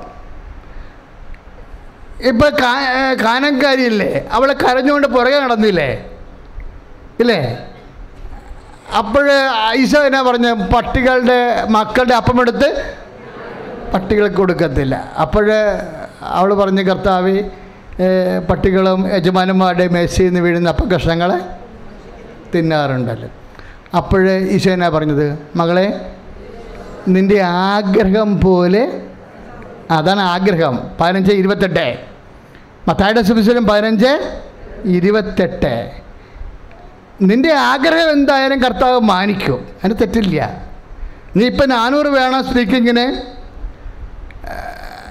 അതുപോലെ തന്നെ റൈറ്റിങ്ങിന് 410 വേണമെന്ന് പറഞ്ഞാൽ കർത്താവ് അത് മാനിക്കും. നിൻ്റെ ദൈവം നിൻ്റെ ആഗ്രഹങ്ങളെ മാനിക്കുന്നതാണ്. പക്ഷേ പ്രശ്നം, റെഫറൻസ് വരുമ്പോൾ മനുഷ്യന്മാരുടെ കാര്യം പറഞ്ഞേക്കരുത്. ദൈവത്തിന് പറയാം, പക്ഷെ നിനക്ക് പറയരുത്. മറ്റുള്ള മുമ്പിൽ തല ഉയർത്തിപ്പിടിച്ച് നിൽക്കാൻ വേണ്ടിയാണെന്നുള്ള പറയുമ്പോൾ ചില സമയത്ത് ചില സാഹചര്യത്തിൽ ആഗ്രഹങ്ങൾ എളിമ നഷ്ടപ്പെടുത്തും. എളിമ എന്ന് പറയുന്നത് ഭയങ്കര സംഭവമാണ്. ചില സമയത്ത് നമ്മുടെ ആഗ്രഹങ്ങൾ നമ്മുടെ എളിമയെ നഷ്ടപ്പെടുത്താൻ സാധ്യതയുണ്ട്. എളിമ നഷ്ടപ്പെട്ട ഓട്ടോമാറ്റിക്കായിട്ട് അത് അഹങ്കാരമായിട്ട് തന്നെ വരത്തുള്ളൂ. അല്ല, എളിമ നഷ്ടപ്പെട്ടിട്ട് വേറെ ഒരു പൊസിഷൻ അതിനില്ല. അതുകൊണ്ടാണ് എപ്പോഴും എളിമപ്പെടുത്തുക എന്നുള്ളത് ബൈബിൾ പുറകെ നടന്ന് പറയണത്. ഞാൻ നിങ്ങളെ മരുഭൂമിയിലൂടെ വിട്ടത് നിങ്ങളെ എളിമപ്പെടുത്തുവാനും. ആ വാക്കാണ് സംഖ്യ 8:3 അല്ല, നിയമാവർത്തനം 8:3. ഞാൻ നിങ്ങളെ മരുഭൂമിയിൽ വിട്ടത് മരുഭൂമിയിലൂടെ പോലും നിങ്ങളെ ഉന്തിത്തള്ളി വിടുന്നതിൻ്റെ ഉദ്ദേശം എന്താ? നിങ്ങളെ എളിമപ്പെടുത്താനാണ്. അപ്പോൾ എന്തെങ്കിലും മരുഭൂമി അനുഭവങ്ങൾ വന്നാൽ ഓട്ടോമാറ്റിക്കായിട്ട് നിങ്ങൾ എളിമപ്പെടാൻ വേണ്ടി അത് അക്സെപ്റ്റ് ചെയ്യണം. എന്തെങ്കിലും മരുഭൂമി അനുഭവങ്ങൾ വന്നാൽ, കർത്താവേ എന്നെ എളിമപ്പെടുത്താൻ വേണ്ടിയാണ് നീ ഇത് ചെയ്യണത്, എൻ്റെ അഹങ്കാരം കഴുകിക്കളഞ്ഞ്. ഇപ്പോൾ നമുക്ക് ഈ എളിമക്കുള്ള കുഴപ്പമെന്തറിയാവോ? എളിമ ഭയങ്കര ഈ വരാലിനെക്കുറിച്ച് പറയണ പോലെയാണ്. മുന്നാഴി വെള്ളത്തിൽ 3 പേരെ പറ്റിക്കുക എന്ന് പറയത്തില്ല, അതുപോലെയുള്ള എളിമ. നമ്മൾ ഈ എളിമയെന്ന് പറയണ പല സാധനവും ശരിക്കും പറഞ്ഞാൽ ദൈവം സ്കാൻ ചെയ്യുമ്പോൾ എളിമയല്ല അഹങ്കാരമാണെന്ന് മനസ്സിലാവും. നമ്മൾ എളിമയെന്ന് പറയുന്ന ഡ്രസ്സ് പോലും ദൈവം അത് സ്കാൻ ചെയ്യുമ്പോൾ, ഇപ്പോൾ ഞാൻ ചില സമയത്ത് രസത്തിന് വർക്കും. ഈ നെഹ്റുവിനെയും ഗാന്ധിയെയും കാണുമ്പോഴേ ഇടയ്ക്ക് രസത്തിന് വർക്കണതാണ് എൻ്റെ താൻ.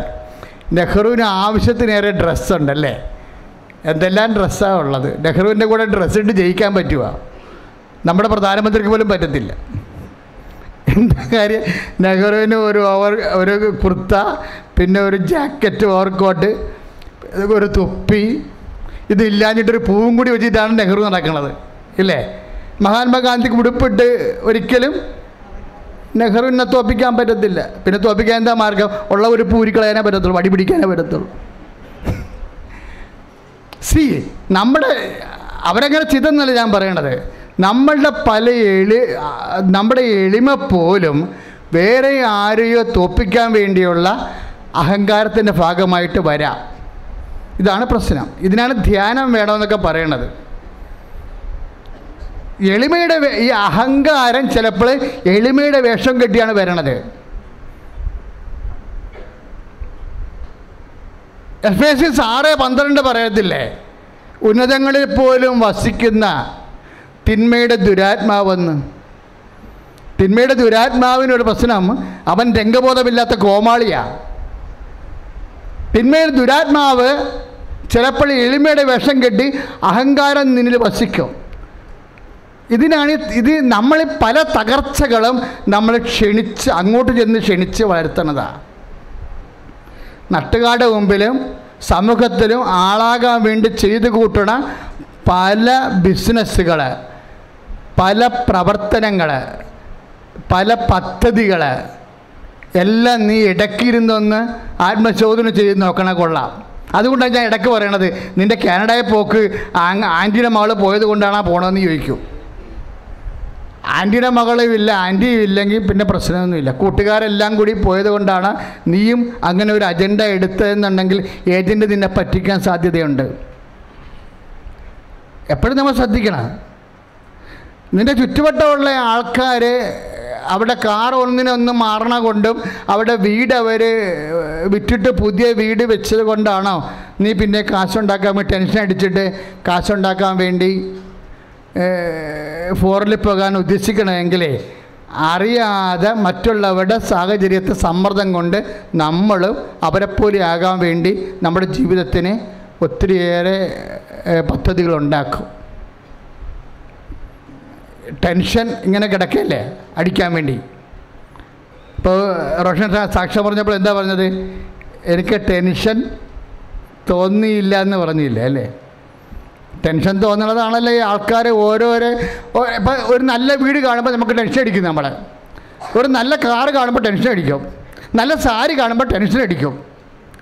ടെൻഷൻ ഇങ്ങനെ അടിക്കാൻ വേണ്ടി ഇരിക്കുകയല്ലേ. പള്ളി വരുമ്പോൾ തന്നെയാണ് എല്ലാ ടെൻഷനും കളയാൻ വേണ്ടിയാണ് പള്ളി വരുന്നത്. അപ്പോൾ നാട്ടുകാരെ മുഴുവൻ ബനാറസ് സിൽക്കും സാരിയും മറ്റേ കമ്മലും പുതിയ സംഭവം നമുക്ക് ടെൻഷനായി പോകും. ടെൻഷൻ അടിക്കല്ലേ എന്നും പറഞ്ഞുകൊണ്ട് പള്ളി വരുമ്പോഴുണ്ട് കൂട്ടമാണ് ഇടി പോലെ ടെൻഷൻ അടിച്ച് എല്ലാം കാണുന്നവരെല്ലാം അവിടെ സ്വർണം കൊണ്ട് നമ്മളെ ടെൻഷൻ അടിപ്പിക്കും, അവിടെ ബ്ലൗസ് കൊണ്ട്, അവിടെ വസ്ത്രം കൊണ്ട് ഇങ്ങനെ ടെൻഷൻ അടിച്ചുകൊണ്ടേയിരിക്കും. ഇപ്പോൾ പക്ഷേ എന്താ പറയണത്? ഈ ടെൻഷൻ്റെ ഭാഗമായിട്ടാണ് പ്രാർത്ഥന വരുന്നത്. ഉടമ്പടിയിലുള്ള പ്രാർത്ഥനകളുടെ 14 ആരെങ്കിലും നിങ്ങൾ ടെൻഷൻ എടുപ്പിച്ചുകൊണ്ട് ഉണ്ടാക്കിയിട്ടുള്ള ടെൻഷൻ്റെ പരിണത ഫലമാണ്. ടെൻഷൻ്റെ പരിണത ഫലമാണെങ്കിൽ അത് നിൻ്റെ അഹങ്കാരത്തിൻ്റെ പ്രാർത്ഥനയാണ്. ഇവിടെയാണ് പ്രശ്നം വരാൻ പോകുന്നത്. ചില കാര്യങ്ങൾ അതുകൊണ്ടാണ് കർത്താവ് പറയണത്, അപ്പാ എനിക്ക് പലതും തോന്നുന്നുണ്ട്, പക്ഷെ എനിക്ക് നീ എന്താണ് തീരുമാനിക്കണത് അതുപോലെ നടന്നാൽ മതിയെന്ന് പറയും. എല്ലാ ടെൻഷൻ അവസാനിപ്പിക്കണം അങ്ങനെയാണ്. ടെൻഷൻ വേറെ രീതിയിൽ അവസാനിക്കാൻ പറ്റും. അപ്പോൾ അവരെന്താ പറയണത്? പരീക്ഷ എഴുതിക്കൊണ്ടിരുന്ന സമയത്ത് എനിക്ക് ടെൻഷനില്ല, 2 മണിക്കൂർ എഴുതേണ്ട പരീക്ഷ ഞാൻ 1.25 മണിക്കൂർ കൊണ്ട് എഴുതിയിട്ട് എനിക്ക് ടെൻഷൻ എന്തുകൊണ്ടാണ് തോന്നാഞ്ഞെന്ന് എനിക്ക് അറിയത്തില്ല എന്ന് പറയും. എന്തുകൊണ്ടാണ് ടെൻഷൻ തോന്നാഞ്ഞത്? ടെൻഷൻ തോന്നാതിരിക്കാനുള്ള ഔഷധം ബൈബിളിലുണ്ട്. ടെൻഷൻ അടുപ്പിക്കുന്ന വിഷയങ്ങൾ നേടിയെടുക്കാൻ വേണ്ടിയുള്ള പരാക്രമത്തെക്കാളുപരി ടെൻഷൻ തോന്നാതിരിക്കാനുള്ള ഔഷധമാണ് നിങ്ങൾ വിശ്വാസികൾ ദൈവത്തോട് പ്രാർത്ഥിക്കേണ്ടത്. എന്താ ടെൻഷൻ തോന്നാതിരിക്കാനുള്ള ഔഷധം? അതിൻ്റെ പേരെന്താണ്? അതിനാണ് ഈ അഭിഷേകം എന്ന് പറയണത്. നമുക്ക് 2 കാര്യങ്ങൾ ദൈവത്തോട് തരാം. ഫിസിക്കൽ കൈൻഡ് ആണെങ്കിൽ ക്യാഷ് ആൻഡ് കൈൻഡായിട്ട് ഫിസിക്കൽ ഫേവേഴ്സ്, ഭൗതിക ആനുകൂല്യങ്ങളാണെങ്കിൽ അത് പദാർത്ഥമായിട്ട് നമുക്ക് കിട്ടും. നിങ്ങൾക്ക് ദൈവത്തോട് കൃപ ചോദിച്ചു കഴിഞ്ഞാൽ അത് അഭിഷേകമായിട്ട് കിട്ടും. അനുഗ്രഹവും അഭിഷേകവും 2 2ആണ്. നീ അഗ്നിയിലൂടെ നടക്കും, അഗ്നി നിന്നെ വിഴുങ്ങത്തില്ലെന്ന് കർത്താവ് പറഞ്ഞില്ലേ? അല്ലേ? ടെൻഷൻ പറ്റുന്ന സാഹചര്യങ്ങളിലൂടെ ആയിരിക്കും ചിലപ്പോൾ നീ പോണത്, പക്ഷേ ടെൻഷൻ നിന്നെ വിഴുങ്ങാൻ ഞാൻ ഐസയ 43:2 നമുക്ക് ടെൻഷൻ ഉള്ള സാഹചര്യമാണെങ്കിലും അഭിഷേകം കിട്ടിക്കഴിഞ്ഞാൽ ടെൻഷൻ അനുഭവിക്കാത്ത ആഫ്റ്റർ വാട്ട് ഈസ് ഇറ്റ് അനുഭവമാണ്. ഈ ഹൃദയമാണ് എപ്പോഴും പ്രാർത്ഥനയുടെ ഒരു ടാർഗറ്റാക്കേണ്ടത്. ദൈവവേദന നീ എപ്പോഴും, ഞാൻ ഒരിക്കലേ ഒരു മനുഷ്യനെ CBI ഓടിച്ചിട്ട് റെയ്ഡ് ചെയ്ത് അവസാനം CBI പോലീസിൻ്റെ കയ്യിൽ നിന്ന് ഈ മനുഷ്യൻ വെട്ടിച്ചു പോയി. 14ാമത്തെ നിലയിൽ പോയി ഇരുന്നിട്ട് എന്നെ വിളിച്ചു കഴിഞ്ഞപ്പോൾ, അച്ഛാ താഴെ CBI ഉണ്ട്, കള്ളക്കേസിൽ പെട്ടിരിക്കുകയാണ് ഞാൻ അകത്തായാൽ അച്ഛൻ മാത്രമേ ലോകത്തറിയത്തുള്ളൂ ഞാൻ അകത്തായെന്ന്. പിന്നെ അച്ഛൻ പ്രാർത്ഥിച്ചിട്ട് എന്താ വെച്ചാൽ ചെയ്യണം, അച്ഛനോട് മാത്രമേ എനിക്ക് പറയാനുള്ളത്. അപ്പോൾ ഞാൻ എൻ്റെ സിം ഒടിക്കണമെന്ന് പറഞ്ഞു. ആ മനുഷ്യൻ എൻ്റെ അനുസരിച്ച് സിം ഒടിച്ചു കളഞ്ഞു, എന്നോട് വിളിച്ചു വെച്ചു. എനിക്ക് പേടിച്ചു പോയി. കാര്യം ഈ മനുഷ്യൻ, ഞാൻ മാത്രമേ അറിഞ്ഞിട്ടുള്ളൂ ഈ മനുഷ്യൻ അകത്താകാൻ പോണ കാര്യം. അപ്പം ഞാൻ ഈശോനെ പറഞ്ഞു, ജീസസ് ചേഞ്ച് ദ ഹാർട്ട്. ഞാൻ ഇന്ന് ഓർക്കുന്നുണ്ട്, കർത്താവിൻ്റെ താഴെ നിന്ന് തന്നെ പുറകിൽ നിന്ന് ഞാനിത് പറയണത്. കർത്താവ് എനിക്ക് തന്ന ഒരു വാക്കാണത്, ജീസസ് ചേഞ്ച് ദ ഹാർട്ട്. ആ മനുഷ്യൻ ഈ രാത്രി ടെൻഷൻ എടുത്തിട്ട് ആ മനുഷ്യൻ നിന്നെപ്പോലെ ചേര വിയർക്കും, ചിലപ്പോൾ അറ്റാക്ക് വന്ന് ചത്തും പോകും. പിന്നെ എന്താ ചെയ്യേണ്ടത്? നമ്മുടെ മുമ്പിലുള്ള മാർഗം എന്താണ്? ഏത് CBI ആയാലും ശരി, ഏത് നടപടിയായാലും ശരി, അതിൻ്റെ ആവിയും പുകയും അവൻ്റെ ഹൃദയത്തിന് എക്കാത്തൊരു ഹൃദയം കൊടുക്കാൻ ദൈവത്തിന് കഴിയും. പ്രാർത്ഥനയുടെ ടാർഗറ്റ് വിനാശത്തിൻ്റെ കൊടുങ്കാറ്റ് കടന്നു പോകുമ്പോഴും കർത്താവേ ഞാൻ നിൻ്റെ ചിറകിൻ്റെ കീഴിൽ അഭയം പ്രാപിക്കുന്നുവെന്ന് സങ്കീർത്തനം പറഞ്ഞില്ലേ? 57 സങ്കീർത്തനം 1-ാമത്തെ വാക്യം 1 തൊട്ട് 3 വരെയുള്ള വാക്യങ്ങൾ. വിനാശത്തിൻ്റെ കൊടുങ്കാറ്റ് കടന്നു പോകുമ്പോഴോ ഒന്ന് പറഞ്ഞ്, വിനാശത്തിന്റെ കൊടുങ്കാറ്റ് കടന്നു പോകും. കർത്താവേ ഞാൻ അങ്ങയുടെ ചിറകിൻ്റെ കീഴിൽ അഭയം പ്രാപിക്കും. ഇപ്പം കർത്താവിൻ്റെ ചിറകിൻ്റെ കീഴിൽ അഭയം പ്രാപിക്കുമ്പോൾ നമുക്ക് പുറത്ത് സംഭവിക്കുന്നത് എന്താണ്? വിനാശത്തിൻ്റെ കൊടുങ്കാറ്റാണ് കടന്നു പോകുന്നത്. വിനാശത്തിൻ്റെ കൊടുങ്കാറ്റ്, അത് രോഗമായാലും കടമായാലും ജപ്തി നടപടിയായാലും അത് കടന്നു പോകുമ്പോൾ അതിൻ്റെ ആവിയും പുകയും നിന്നെ അറിയിക്കാതെ കൊണ്ടുപോകാൻ കർത്താവിൻ്റെ ചിറകൊക്കെ കഴിയും. കൈയടിച്ച് കർത്താവ് കർത്താവേ, വിനാശത്തിന്റെ പാതയിലൂടെയാണ് ഞാൻ കടന്നു പോകുന്നെങ്കിലും കർത്താവ് എൻ്റെ കൂടെ ഉള്ളത് കൊണ്ട് കർത്താവെ ഒന്നിലും ഞാൻ ഭയപ്പെടുകയില്ല. സ്തുതിക്കട്ടെ ശക്തമായി കരകളടിച്ചുകൊണ്ട്.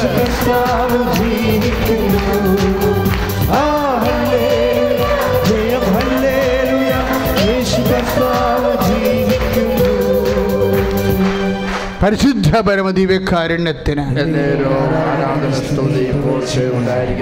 തിന്മ കടന്നു പോകുമ്പോഴേ എങ്ങനെയാണ് ദൈവത്തിൻ്റെ ചിറകിൻ്റെ താഴെ നമ്മൾ അഭയം പ്രാപിക്കുമ്പോഴേ ഈ തിന്മയുടെ ആവിയും പുകയും നമ്മളെ ഏൽപ്പിക്കാതെ കൊണ്ടുപോകാൻ, അറിയിക്കാതെ കൊണ്ടുപോകാൻ ദൈവത്തിന് കഴിയും. നിൻ്റെ ഹൃദയത്തെ അറിയിക്കാതെ കൊണ്ടുപോകാൻ. നിൻ്റെ തലച്ചോറ് അറിഞ്ഞാലും നിൻ്റെ ഹൃദയത്തെ കവർ ചെയ്യാൻ കർത്താവിന് കഴിയും. രണ്ടും രണ്ട് ഫാക്കൽറ്റിയാണ്. രണ്ട് ഫാക്കൽറ്റിയാണ്. നിൻ്റെ തലച്ചോറിനറിയാം കടമാണ് കടന്നു പോണതെന്ന്. പക്ഷേ നിൻ്റെ ഹൃദയം അറിഞ്ഞാൽ, തലച്ചോററിഞ്ഞാൽ പ്രശ്നമൊന്നുമില്ല. ഹൃദയം അറിഞ്ഞാൽ ചിലപ്പോഴത് ടെൻഷൻ അടിച്ച് ചിലപ്പോൾ പൊട്ടിപ്പോയെന്ന് വരും, ബ്ലോക്കാവും, ഇല്ലേ? അപ്പോൾ വിനാശത്തിൻ്റെ കൊടുങ്കാറ്റ് കടന്നു പോകുമ്പോൾ സങ്കീർത്തനം പറയുന്നത് അവൻ്റെ ചിറകിൻ്റെ കീഴിൽ അഭയം പ്രാപിച്ചെന്ന് പറയുമ്പോൾ നിൻ്റെ ഹൃദയത്തെയാണ് കർത്താവ് സംരക്ഷിക്കുന്നത്. അതാണ് നീ അഗ്നിയിലൂടെ നടക്കും, അഗ്നി നിന്നെ വിഴുങ്ങത്തില്ല, ടെൻഷൻ അടിച്ചില്ലെന്ന് ദോഷം പറയാൻ കാര്യം എന്താ? അഭിഷേകമാണ്. പ്രാർത്ഥിക്കുക, കർത്താവായ ദൈവമേ, എൻ്റെ വിനാശത്തിൻ്റെ കൊടുങ്കാറ്റ് കടന്നു പോകുമ്പോഴും ടെൻഷൻ അടിക്കാതെ, മനസ്സിന് പിരിമുറുക്കമില്ലാതെ എൻ്റെ ഹൃദയത്തെ ഓ ദിവ്യകാരുണ്യമേ വിശുദ്ധ രക്തത്താൽ അഭിഷേകം ചെയ്യണമേ. ശ്രുതികട ഹല്ലേലൂയ. വിനാശത്തിന്റെ പാതയിലൂടെ കടന്നു പോകുമ്പോൾ കർത്താവേ അവിടുന്ന് ഞങ്ങളെ കാത്തു പരിപാലിക്കുന്നതിനോട് നന്ദി പറഞ്ഞുകൊണ്ട് സ്തുതിക്കുന്നു കർത്താവേ. ഹല്ലേലൂയ. യേശുവേ നന്ദി കർത്താവേ, സ്തുതി കർത്താവേ, സ്തോത്രം കർത്താവേ.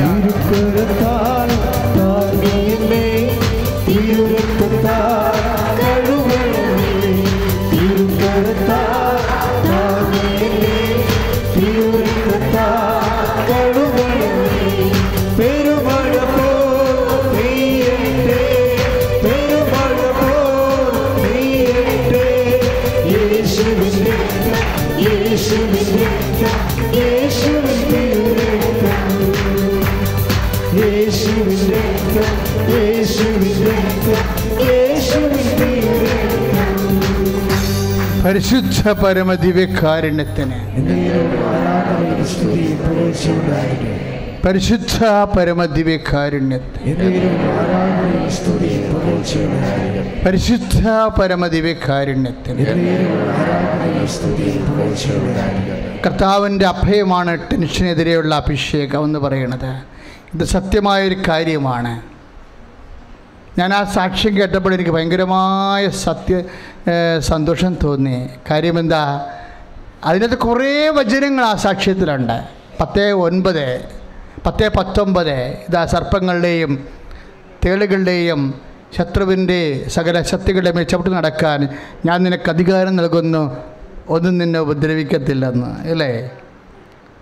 സർപ്പത്തിൻ്റെയും എന്ന് പറഞ്ഞ ഇതാ സർപ്പങ്ങളുടെയും തേളുകളുടെയും ശത്രുവിൻ്റെ സകല ശക്തികളുടെ മേൽ ചവിട്ടി നടക്കാൻ ഞാൻ നിനക്ക് അധികാരം തരുന്നു.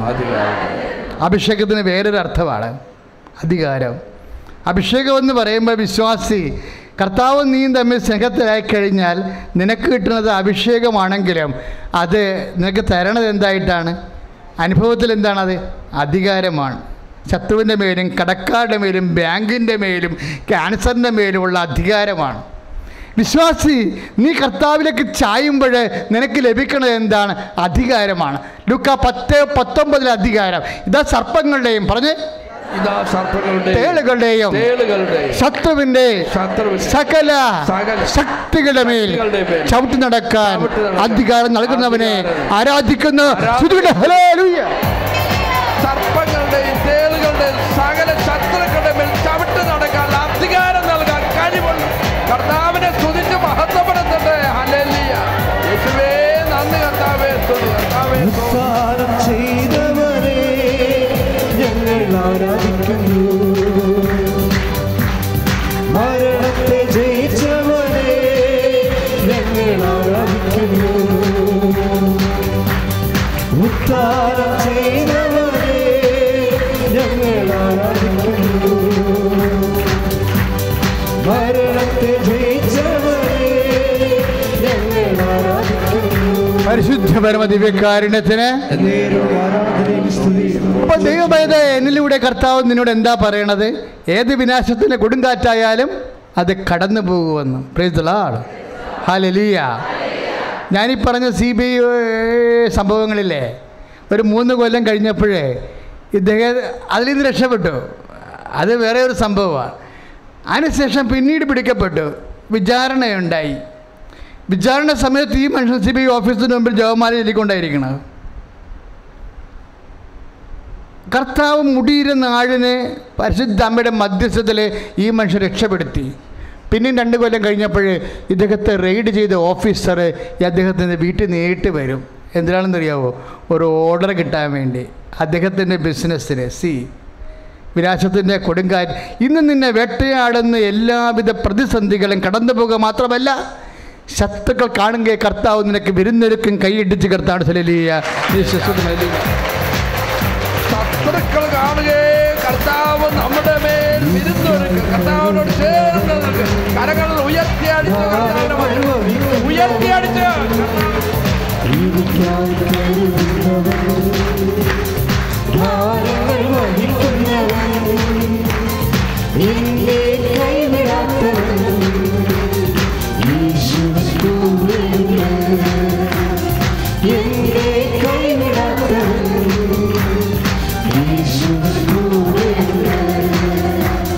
പരീക്ഷ എൻ്റെ അനുവദിച്ച പരിഹാരമേക്കാൻ കരുതിയിട്ടുണ്ട്.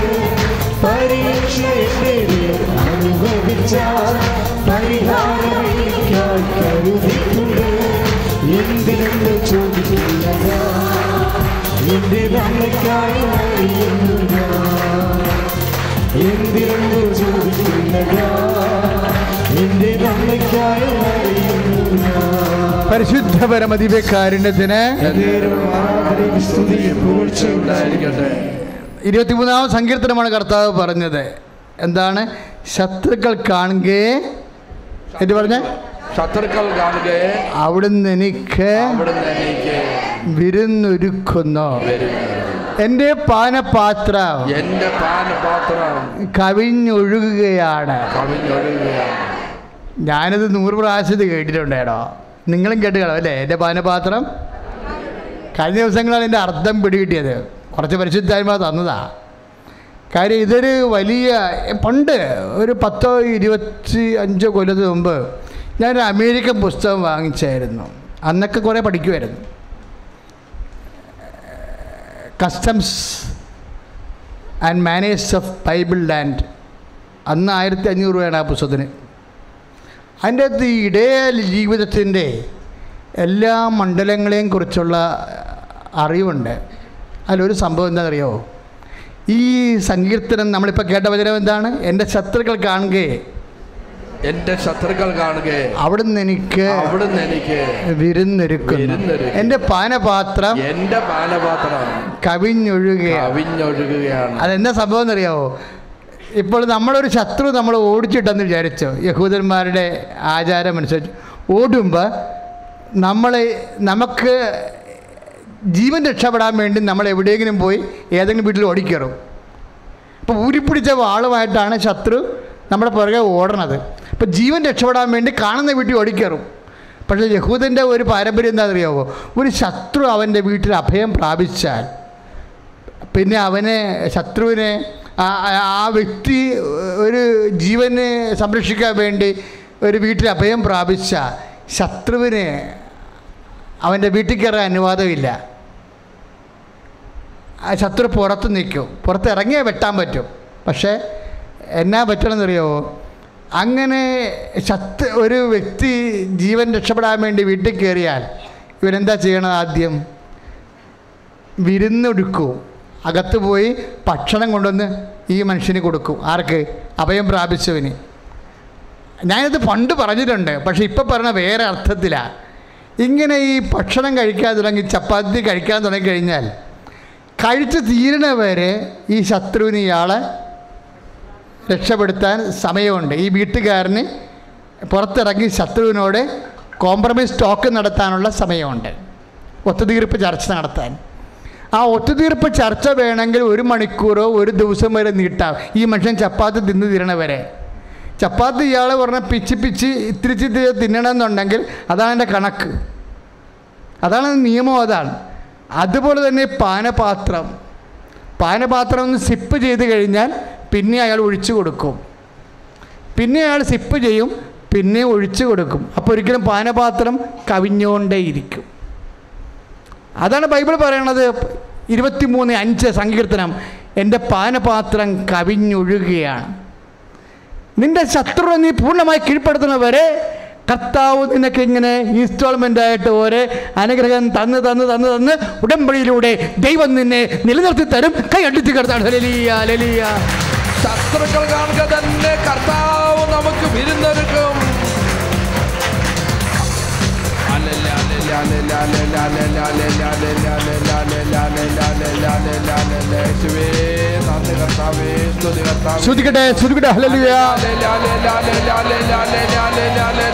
ശക്തിയോട് സ്തുതിക്കട്ടെ, കർത്താവിന്റെ നാമം മഹത്വപ്പെടുത്തിക്കൊണ്ട് സ്തുതിക്കട്ടെ. നമ്മുടെ സകല ശത്രുക്കളും കാണുകയും നമ്മുടെ കർത്താവ് വിരുന്നൊരുക്കുന്ന അത്ഭുതകരമായ കാഴ്ച നമുക്ക് ഇന്ന് കാണുവാൻ സാധിക്കും.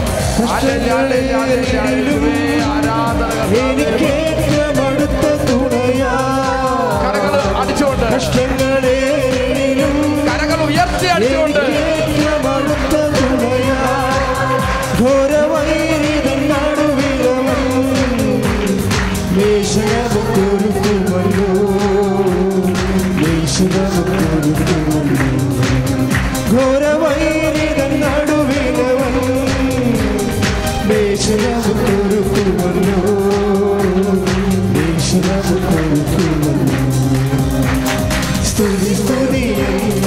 കരങ്ങൾ ഉയർത്തി ശക്തമായി അടിച്ച് കർത്താവിനെ മഹത്വപ്പെടുത്തിക്കൊണ്ട്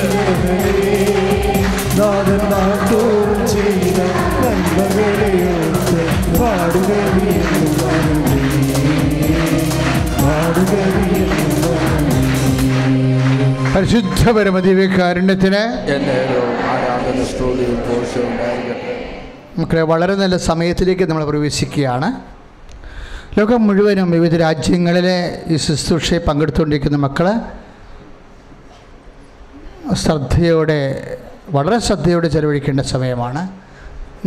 ഞങ്ങൾ ആരാധനയിലും അൾത്താരയിലും ഓർത്തുകൊണ്ടാണ് ആരാധന നടത്തുന്നത്. നിങ്ങളുടെ രോഗങ്ങൾ, നിങ്ങളുടെ നിസ്സഹായ അവസ്ഥകൾ, കർത്താവിൻ്റെ തിരുസന്നിധിയിൽ ഉടമ്പടി ചെയ്ത മക്കളെപ്പോലെ തന്നെ നിങ്ങളെയും ഞങ്ങൾ അനുസ്മരിക്കുന്നു.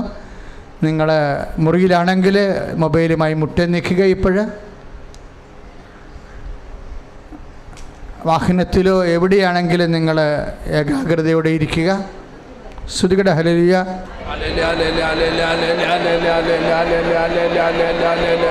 യേശുവേ ആരാധന കർത്താവേ.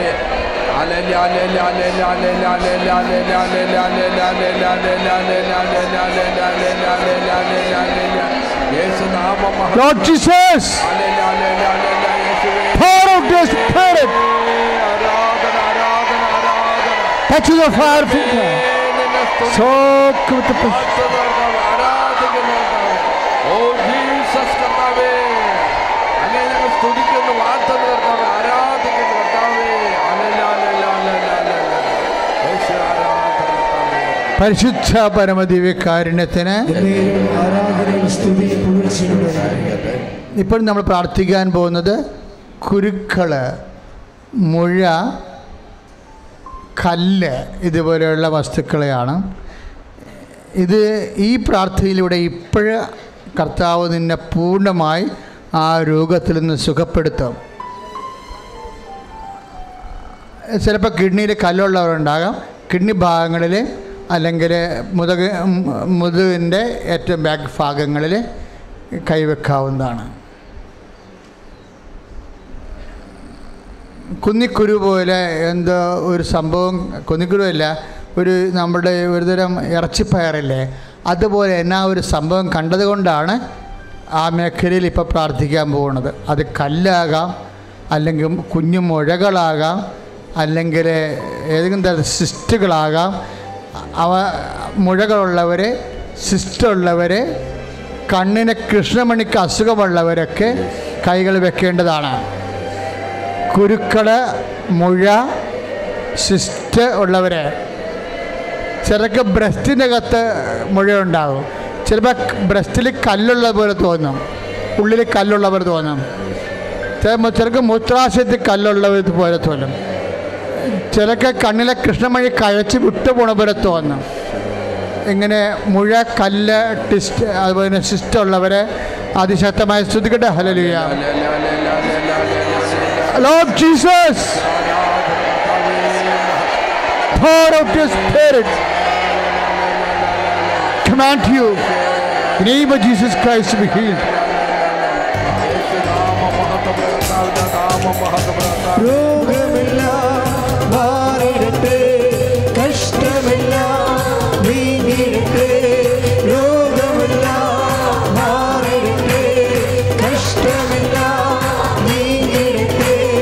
തിരുമുറിവിനാൽ സുഖപ്പെടട്ടെ, തിരുമുറിവിനാൽ സുഖപ്പെടട്ടെ.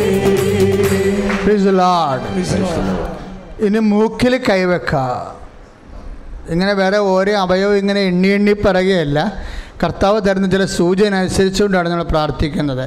ഇപ്പോൾ മൂക്കിൽ കൈവെക്കാൻ അച്ഛൻ പറഞ്ഞതിൻ്റെ കാരണം അഡിനോയിഡിൻ്റെ അസുഖമുള്ള കുഞ്ഞുങ്ങളുണ്ടാകും, മുതിർന്നവരുണ്ടാകും, മൂക്കിൻ്റെ മുകളറ്റം കണ്ണിൻ്റെ താഴെ പരന്നു വരുന്നവരുണ്ടാകും, ദശ വളരുന്നവരുണ്ടാകും. എവിടെയെങ്കിലും ശരീരത്തിൽ ദശ വളരുന്നവർക്കും കൈവെക്കാവുന്നതാണ്. ഓപ്പറേഷൻ നിശ്ചയിച്ചിട്ടുള്ളവർക്ക് അവിടെ കൈവെക്കാവുന്നതാണ്.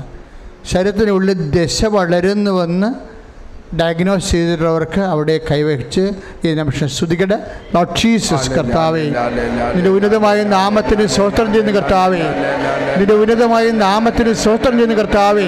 അടിനോടിന അസുഖങ്ങൾ, ദശ വളരുന്ന അസുഖങ്ങൾ യേശു ക്രിസ്തു ഉന്നതമായ നാമത്തിൽ സഭയുടെ അധികാരത്തിൽ ക്രിസ്തുവിന്റെ അടയാളത്തിൽ സൗഖ്യമാകട്ടെ. ഹല്ലേലൂയ.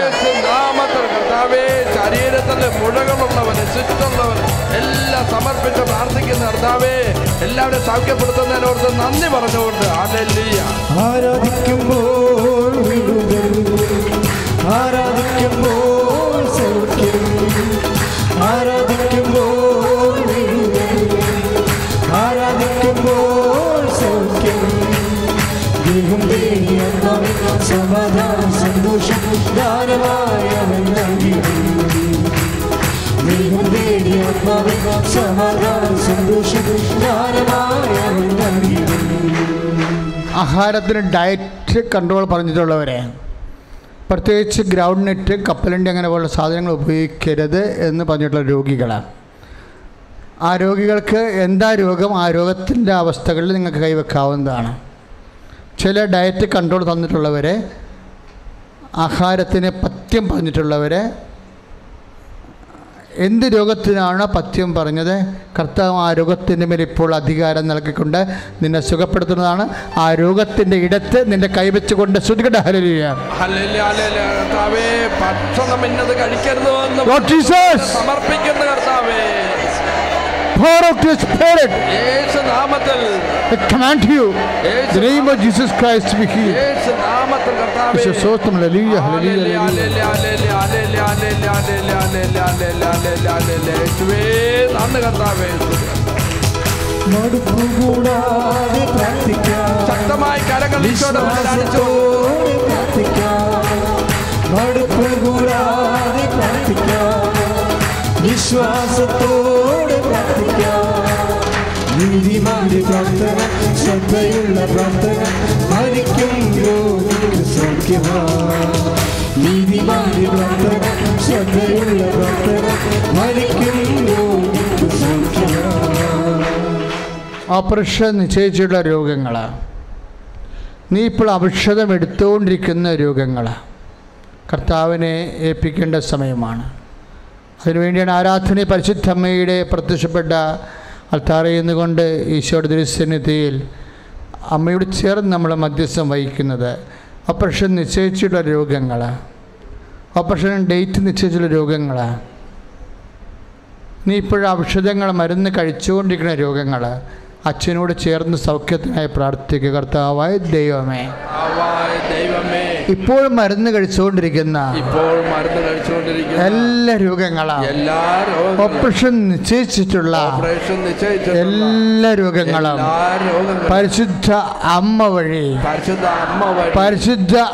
വഴി പൂർണ്ണമായി സൗഖ്യത്തിനായി ഈശോ കേൾപ്പിച്ചുകൊണ്ട് യേശുനാമത്തിൽ സൗഖ്യത്തിനായി പരിശുദ്ധ അമ്മ വഴി പ്രാർത്ഥിക്കുന്ന കർത്താവിന്റെ സൗഖ്യം നിറയട്ടെ.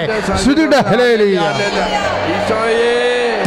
ഇപ്പോൾ രോഗികളായിട്ടുള്ള മക്കൾ പരിശുദ്ധ അമ്മയുടെ വിമല ഹൃദയം വഴി ഈശോയ്ക്ക് സമർപ്പിക്കുകയാണ് കർത്താവേ. അവിടുന്ന് ഏറ്റെടുക്കണം കർത്താവേ. അവരനുഗ്രഹിക്കുന്നതിനെ ഓർത്ത് നന്ദി പറഞ്ഞുകൊണ്ട്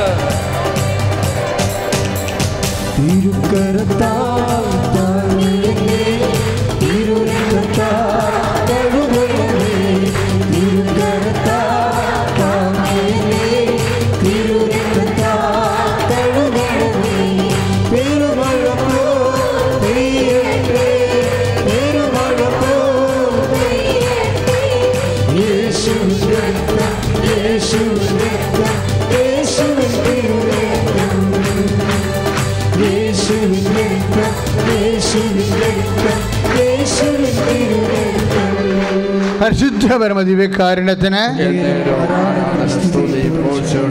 മക്കളില്ലാത്തവർ, വിവാഹം ഒത്തുവരാത്തവർ, ജോലിയില്ലാത്തവര്, കുടുംബം കടത്തിലായിരിക്കുന്നവര് അച്ഛനോട് ചേർന്ന് പ്രാർത്ഥിക്കർത്താവായ ദൈവമേ, മക്കളില്ലാത്ത എല്ലാ ദമ്പതികളെയും ഇപ്പോൾ സ്പർശിക്കണമേ. എല്ലാ ജനിതക ദോഷങ്ങളും യേശുക്രിസ്തു നാമത്തിലെ നിർവീര്യമാകട്ടെ. വൈവാഹിക തടസ്സങ്ങള്, സാമ്പത്തിക തടസ്സങ്ങള്, ശാരീരിക തടസ്സങ്ങള്, പ്രായദോഷങ്ങള് യേശു നാമത്തില് അപ്രസക്തമാകട്ടെ. ഹല്ലേലൂയ. മക്കളില്ലാത്ത വൈവാഹിക ദോഷങ്ങൾ, മറ്റെല്ലാ ദോഷങ്ങള് കർത്താവേ യേശു എടുത്തു മാറ്റുന്നതിനെ ഓർത്ത് നന്ദി പറയുന്നു.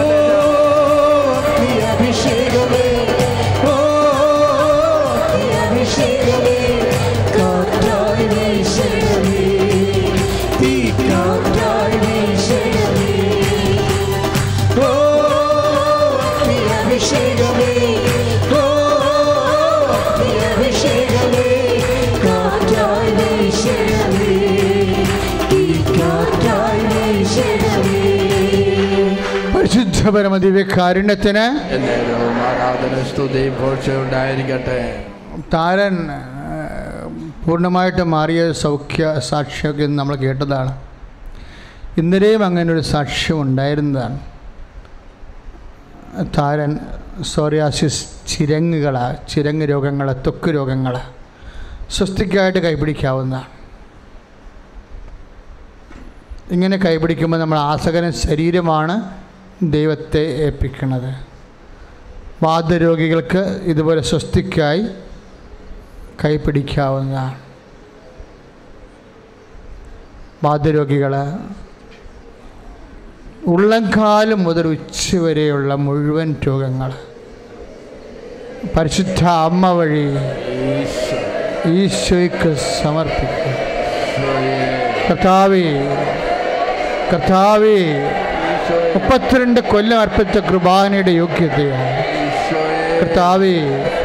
കർത്താവേ, കൃപാസാക്ഷാൽ എഴുന്നള്ളിയിരിക്കുന്ന ജീവിക്കണ ദൈവമേ, അനേക രാജ്യങ്ങളിലെ, സംസ്ഥാനങ്ങളിലെ, ജില്ലകളിലെ ഇപ്പോഴീ ആരാധനയിൽ പങ്കെടുത്തുകൊണ്ടിരിക്കുന്നവരുടെ എല്ലാ ജീവിത ആവശ്യങ്ങളും അങ്ങേക്ക് സമർപ്പിക്കുന്ന മാരക രോഗങ്ങള്, തീരാവേധികള്, ക്യാൻസർ രോഗങ്ങള്, ത്വക്ക് രോഗങ്ങള്, ചിരങ്ങ് രോഗങ്ങള്, വിസർപ്പ രോഗങ്ങള്, വാതരോഗങ്ങള് യേശുവിന്റെ നാമത്തില് മാറിപ്പോണ. ശരീരത്തിലുള്ള സകലവിധ രോഗങ്ങൾ കർത്താവേ എടുത്തു മാറ്റിയെന്നെ ഓർത്ത് നന്ദി പറയുന്നു. കർത്താവേ നന്ദി. ശക്തിയോടെ കരങ്ങൾ അടിച്ചുകൊണ്ട് രോഗങ്ങൾ എടുത്തു മാറ്റുന്നതിന് ഓർത്ത് നന്ദി പറഞ്ഞുകൊണ്ട് ശക്തിയോടെ കരങ്ങൾ അടിച്ചുകൊണ്ട് ചേർന്ന് പാടുക. സമാധാന സന്തോഷം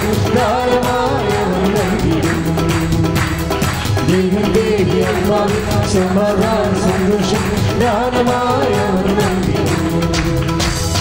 പ്രാർത്ഥിക്കാം ആത്മാവിൽ ആരാധിക്കാം കർത്താവേ നല്ലവൻ അവൻ നല്ലവൻ പ്രാർത്ഥിക്കാം ആത്മാവിൽ ആരാധിക്കാം കർത്താവേ നല്ലവൻ അവൻ നല്ലവൻ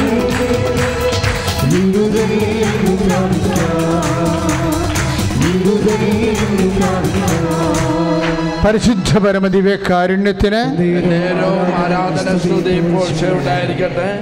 മക്കളെ, നൈപുണ്യ പരീക്ഷകൾ, യോഗ്യതാ പരീക്ഷകൾ, മത്സര പരീക്ഷകൾ, PSC പോലുള്ള മത്സര പരീക്ഷകൾ, എൻട്രൻസ് പോലുള്ള യോഗ്യതാ പരീക്ഷകൾ, OIT പോലുള്ള നൈപുണ്യ പരീക്ഷകൾ, അത് ചെയ്യാൻ പോകുന്നവർ, ചെയ്ത് കഴിഞ്ഞവർ, റീകൗണ്ടിങ്ങിന് കൊടുത്തവർ, റീവാലുവേഷന് കൊടുത്തവർ, അതിൻ്റെ ഡേറ്റുകളെല്ലാം ഇപ്പോൾ നിങ്ങൾ പരിശുദ്ധാത്മ വഴി ഈശോയ്ക്ക് സമർപ്പിക്കുക. ഈ ആരാധനയിൽ വിദൂരങ്ങളിലും വിദൂര രാജ്യങ്ങളിലും സംസ്ഥാനങ്ങളിലും ജില്ലകളിലും ഇരുന്ന് പ്രാർത്ഥിക്കുന്നവർ ഇപ്പോഴും ഡേറ്റ് ഇടുക. ഫേസ്ബുക്കിലോ യൂട്യൂബിലോ ആൻസറിങ് കോളത്തിൽ നിങ്ങളുടെ ജീവിത ആവശ്യങ്ങൾ, സ്ഥലമളവായാലും ഭാഗ ഉടമ്പടിയായാലും പരീക്ഷയായാലും ജോലിയുടെ ഇൻ്റർവ്യൂ ആയാലും യാത്രയായാലും നാട്ടിലേക്കോ വിദേശത്തേക്കുള്ള യാത്രയായാലും അതിൻ്റെ രേഖാമൂലമുള്ള തടസ്സങ്ങൾ എല്ലാത്തിനും ഡേറ്റ് ഇടുക. നിങ്ങളുടെ ഡേറ്റ് മനസ്സിലോർക്കുക.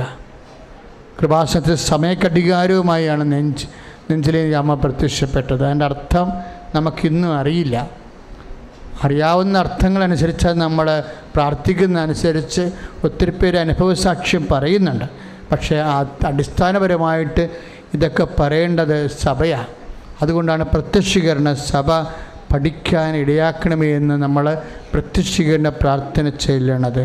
അച്ഛനോട് ചേർന്ന് പ്രാർത്ഥിക്കുക. കർത്താവായ ദൈവമേ, പരീക്ഷകൾ ഒരുങ്ങിക്കൊണ്ടിരിക്കുന്നവരെ, എഴുതിയവരെ, ചില വിഷയങ്ങൾ മിസ്സായവരെ പരിശുദ്ധ അമ്മ വഴി ഈശോയെ കേൾപ്പിക്കുന്ന, ജോലിയില്ലാത്തവരെ, കടം കയറി വിഷമിക്കുന്നവരെ, ജീവിക്കാൻ മാർഗമില്ലാത്തവരെ, സ്ഥലമില്ലാത്തവരെ, വീടില്ലാത്തവരെ, വഴിയില്ലാത്തവരെ, ഭാഗോടമ്പടി നടക്കാത്തവരെ, എല്ലാ മേഖലകളിലും ദൈവത്തിൻ്റെ ശക്തി ഉണരട്ടെ.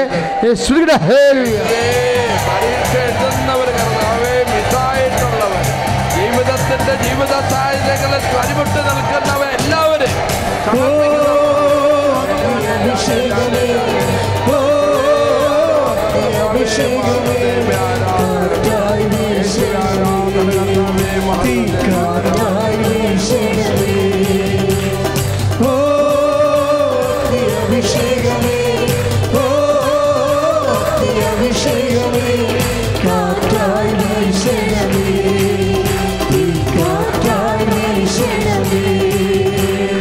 വിശ്വാസം കുറഞ്ഞവർക്ക് വേണ്ടി പ്രാർത്ഥിക്കാൻ ഈശോ ആവശ്യപ്പെടുന്ന, അത് മക്കളാകാം മരുമക്കളാകാം, നിങ്ങൾ വിശ്വാസം കുറഞ്ഞവർക്ക് വേണ്ടിയും അവിശുദ്ധമായ ജീവിത സാഹചര്യങ്ങളിൽ ചെന്ന് ബന്ധങ്ങളിൽ ഏർപ്പെട്ടിരിക്കുന്നവർക്ക് വേണ്ടിയും വിടുതലിന് വേണ്ടി സ്തുതിക്കട്ടെ. ഹല്ലേലൂയ. സമർപ്പിക്കുന്ന കർത്താവേ, അവിശുദ്ധ ജീവിതം നയിക്കുന്നവർ സമർപ്പിക്കുന്ന കർത്താവേ, ഹല്ലേലൂയ ഹല്ലേലൂയ. യേശുവേ നന്ദി കർത്താവേ, സ്തുതി കർത്താവേ.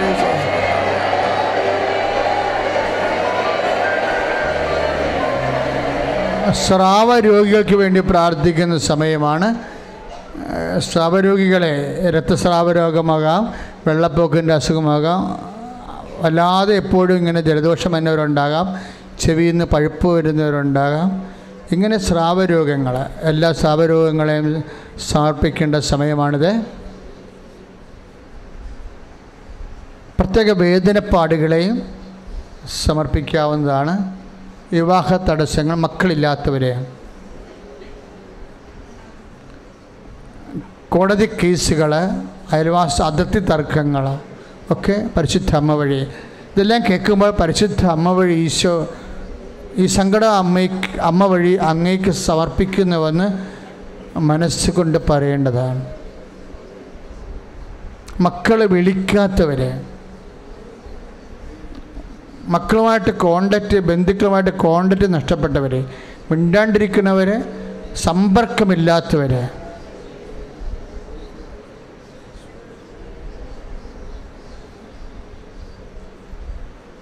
നിങ്ങളുടെ കോളുകൾ അറ്റൻഡ് ചെയ്യാതെ കടംപിടുത്തത്തിലിരിക്കുന്ന ജീവിത പങ്കാളിയോ മക്കളോ ബന്ധുക്കളോ ആങ്ങളമാരോ ഒക്കെ സമർപ്പിക്കുക. നഷ്ടപ്പെട്ട ഉരുപ്പടികൾ, സാധനങ്ങൾ, രേഖകൾ,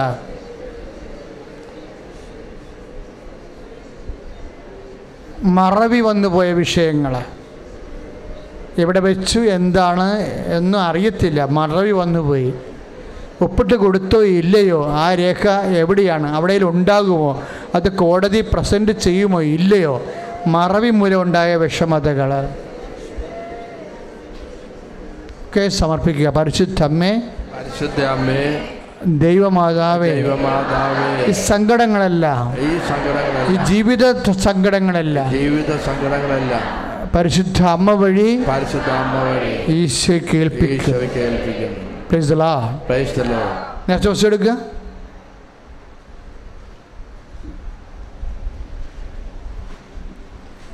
സാമ്പത്തിക കടങ്ങൾക്ക് വേണ്ടി, എൻ്റെ പൊറുതിക്ക് വേണ്ടി പ്രാർത്ഥിച്ചുകൊണ്ട് നേർച്ച വസ്തുക്കൾ എടുക്കുക.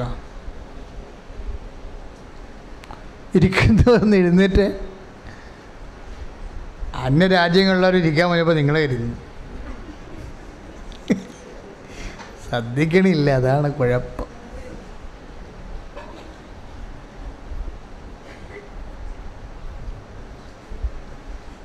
നേർച്ച വസ്തു എടുക്കുക മക്കളെ, സന്തോഷമായിട്ട് നേർച്ച വസ്തുക്കൾ എടുക്കുക.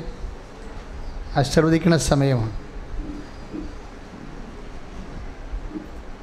ലൈറ്റ് ക്യാൻഡിൽ പെർ റിക്വസ്റ്റ് ഓൺലൈനിൽ കൃപാസന അൾത്താറെ പ്രത്യക്ഷ പരിശുദ്ധ അമ്മയ്ക്ക് കമ്പ്യൂട്ടറിലൂടെ തിരികെത്തിച്ച് സങ്കടം പറയണ പ്രാർത്ഥനയാണ് light candle per request.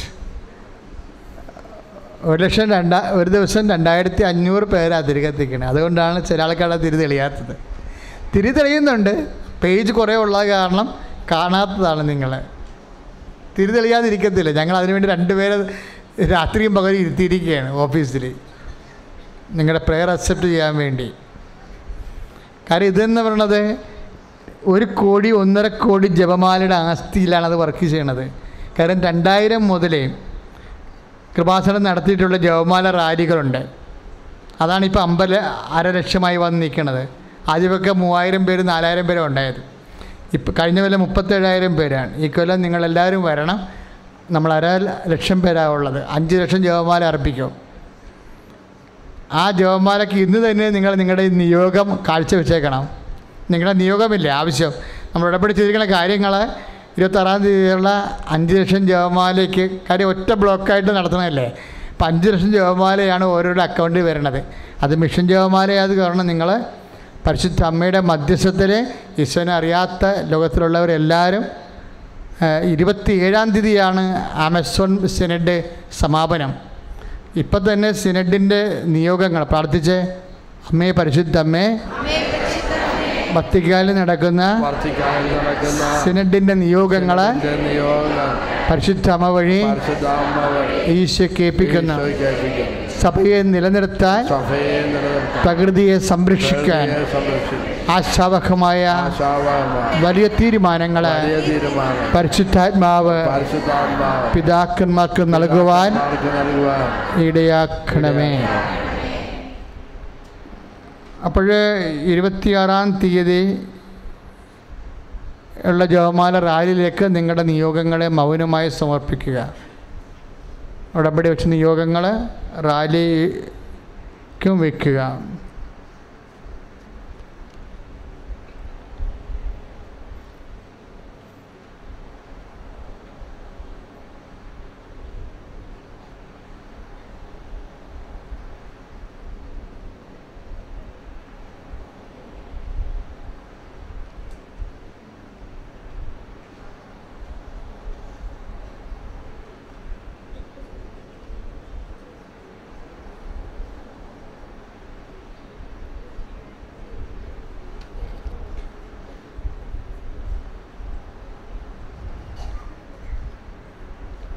KCBC Charismatic Commission Chairman Samuel Irenaeus പിതാവാണ് റാലി ഉദ്ഘാടനം ചെയ്യുന്നത്. ആലപ്പുഴ രൂപതാധ്യക്ഷൻ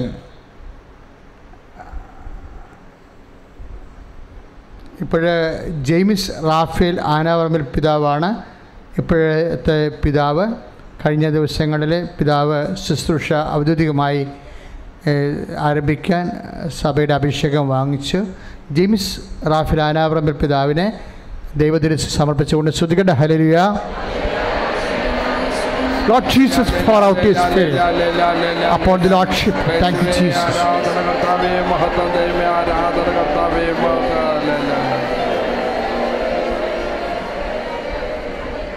കഴിഞ്ഞ 18 വർഷം ആലപ്പുഴ രൂപതയെയും കേരള സഭയെയും വ്യാപകമായ അർത്ഥത്തിൽ നയിച്ചത് സ്റ്റീഫൻ അത്തിപ്പുഴയിൽ പിതാവാണ്. പിതാവ് വിശ്രമ ജീവിതത്തിലേക്ക് പ്രവേശിക്കുകയാണ്. പിതാവിന് നമ്മുടെ പ്രാർത്ഥന ശരിക്കും വലിയ അനുഗ്രഹം കൊടുത്തിട്ടുണ്ടെന്ന് പിതാവിൻ്റെ മുഖത്ത് നോക്കിയാൽ അറിയാം. പിതാവ് മുമ്പത്തേക്കാൾ ആരോഗ്യവാനായിരിക്കുന്നതിൽ ഞാൻ തന്നെ പിതാവിനോട് സന്തോഷം നേരിട്ട് പറഞ്ഞു. എല്ലാവരും അത് പറഞ്ഞു. ഞാൻ മാത്രമല്ല, പല അച്ഛന്മാരും പറഞ്ഞു. അത് ജനങ്ങളുടെ പ്രാർത്ഥനയാണ്.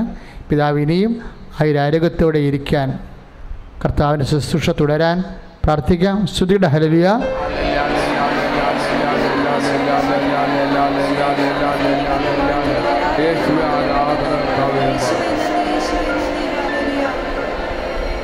Praise the Lord. ഇപ്പം 3 പിതാക്കന്മാരും റാലിയിലുണ്ട്, പ്രാരംഭ സമ്മേളനത്തിലുണ്ട്. നോട്ടീസുകൾ അടുത്ത ദിവസം മുതൽ യൂട്യൂബിലും ഫേസ്ബുക്കിലും ഒക്കെ നോട്ടീസ് കിട്ടും. ആദ്യ നോട്ടീസ് പോയിട്ട് 1 മാസമായി. ഇപ്പോൾ ഡീറ്റെയിൽഡ് നോട്ടീസാണ് ഇനി വരാൻ പോകുന്നത്. ആവശ്യത്തിന് വെള്ളം എല്ലാ മേഖലയിലും കരുതുന്നുണ്ട്. എങ്കിലും നിങ്ങൾക്കറിയാം, നല്ല ചൂടുണ്ട്. രാവിലെ 2:30 മണിക്ക് റാലി തീരുമ്പോൾ കുർബാനയാണ് നടത്തിയെങ്കിൽ ലഘുഭക്ഷണം ക്രമീകരിച്ചിട്ടുണ്ട്.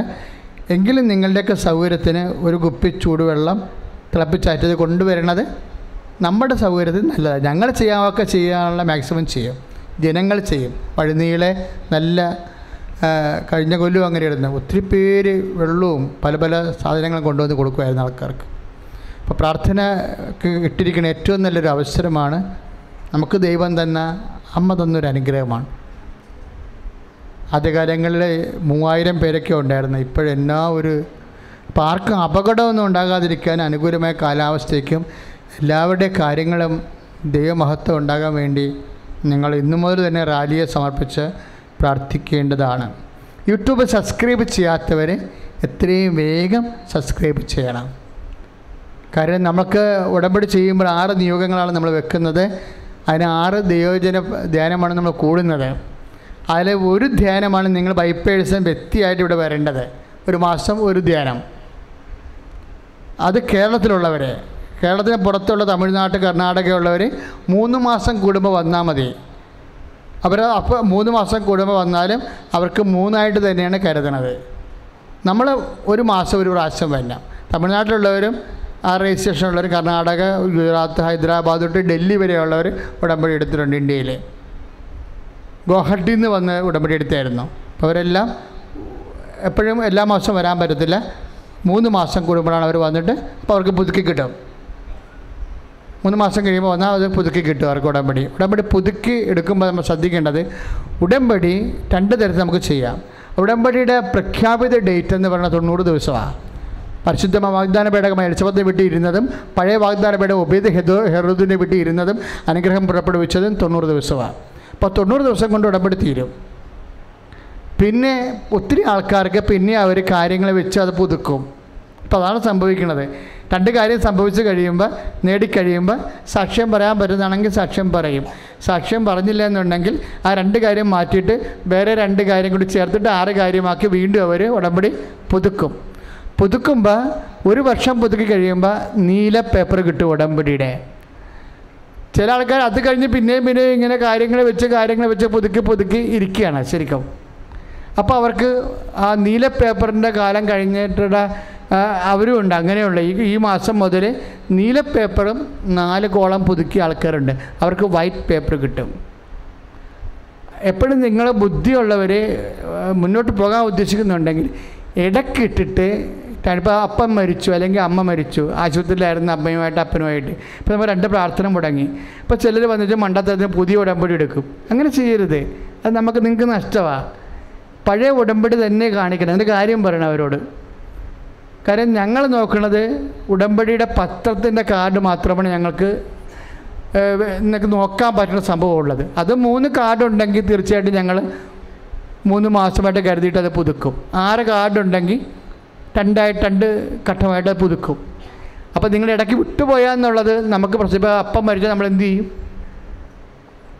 അപ്പോഴങ്ങനെ വരുമ്പോൾ സീനിയോറിറ്റി നഷ്ടപ്പെടുന്നില്ല എന്നുണ്ടെങ്കിൽ നിങ്ങൾക്ക് ആ പേപ്പർ തന്നെ കളറ് മാറി കിട്ടും. അപ്പോൾ അതെല്ലാം നിങ്ങളുടെ കയ്യിൽ ഉണ്ടാവും.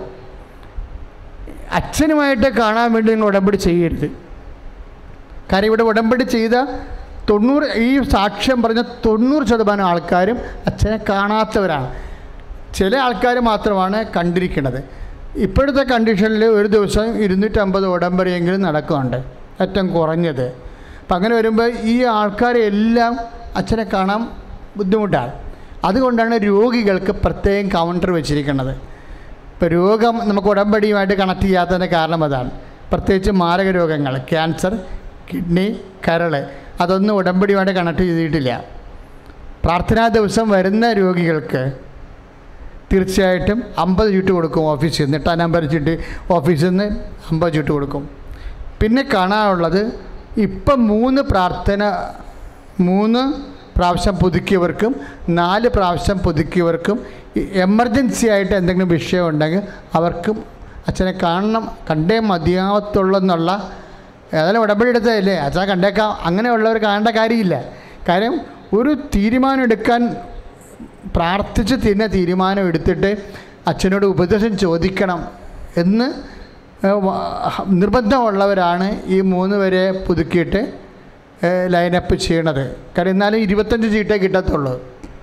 25 ചീട്ട് കഴിയുമ്പോൾ, കാര്യം 25ാമത്തെ ചീട്ട് നമ്മൾ കൗൺസിലിംഗ് മെസ്സേജ് എടുത്ത് കൗൺസിലിംഗ് കഴിയുമ്പോൾ തന്നെ 8 മണിയാകും, സന്ധ്യയ്ക്ക് 8 മണിയാവും. അതാണ് അടുത്ത പൊസിഷൻ, അതാണ്. പക്ഷെ ഞാൻ 16 ദിവസം ആൾക്കാരെ കാണുന്നുണ്ട്. 16 ദിവസം ആൾക്കാരെ കാണുന്നുണ്ട്. ഞാൻ ഇവിടുത്തെ രീതികൾ എല്ലാം ഒന്ന് പറഞ്ഞ് മനസ്സിലാക്കി തരികയാണ്.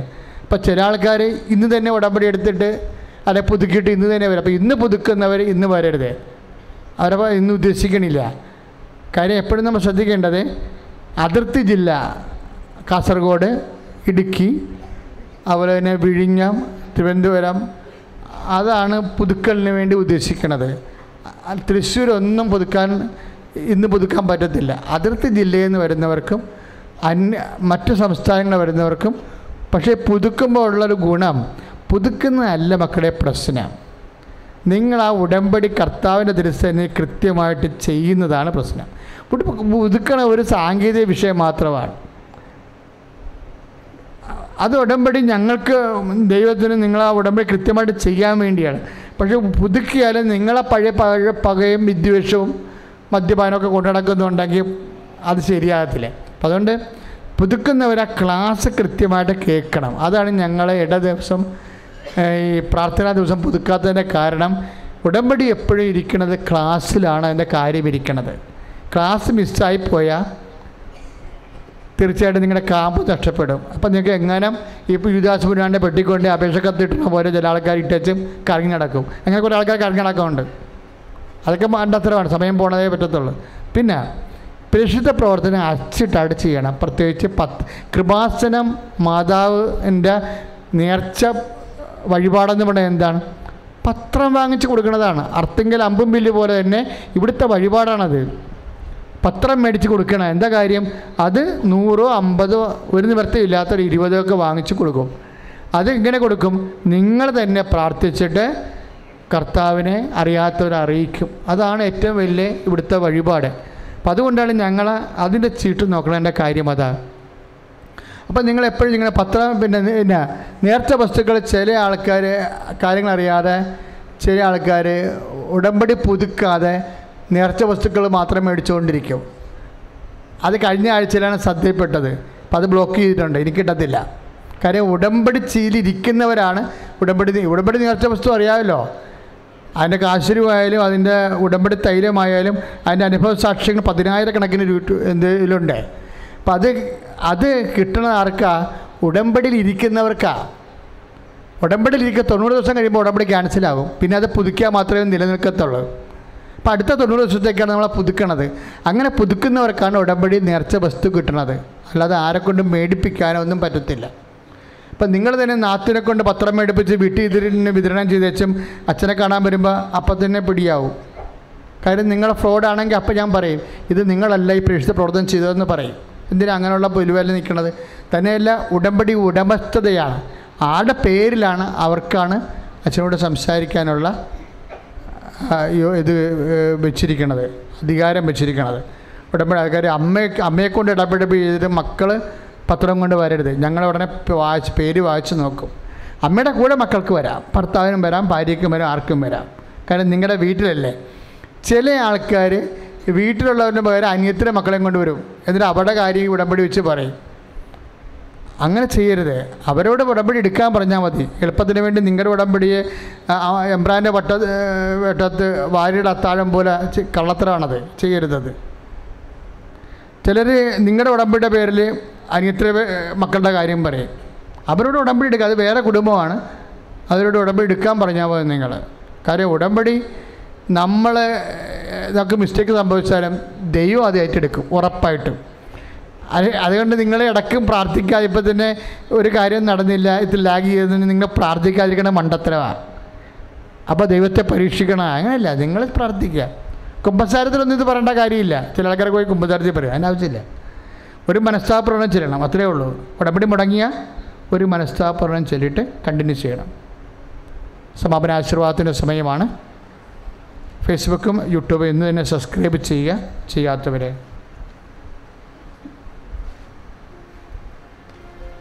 ബാക്കിയുള്ള വിശേഷങ്ങൾ ബ്രദർ പറയുന്നതായിരിക്കും.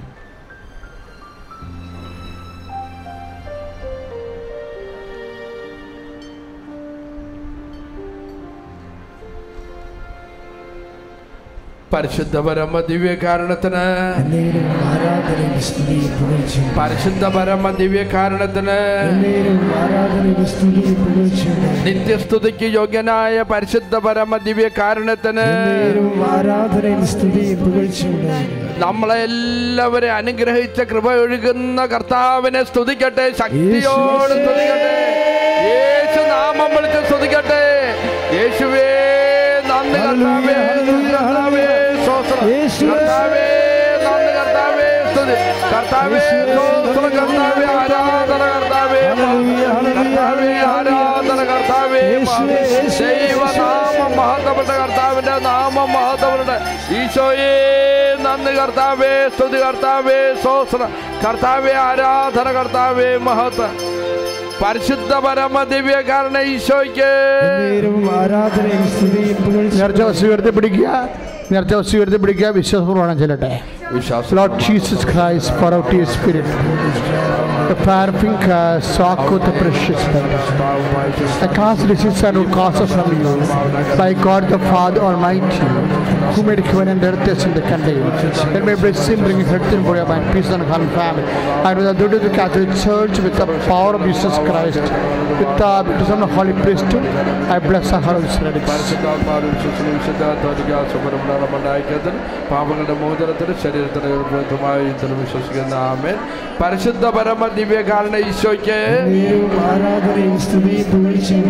പരിശുദ്ധ പരമ ദിവ്യകാരണത്തിന്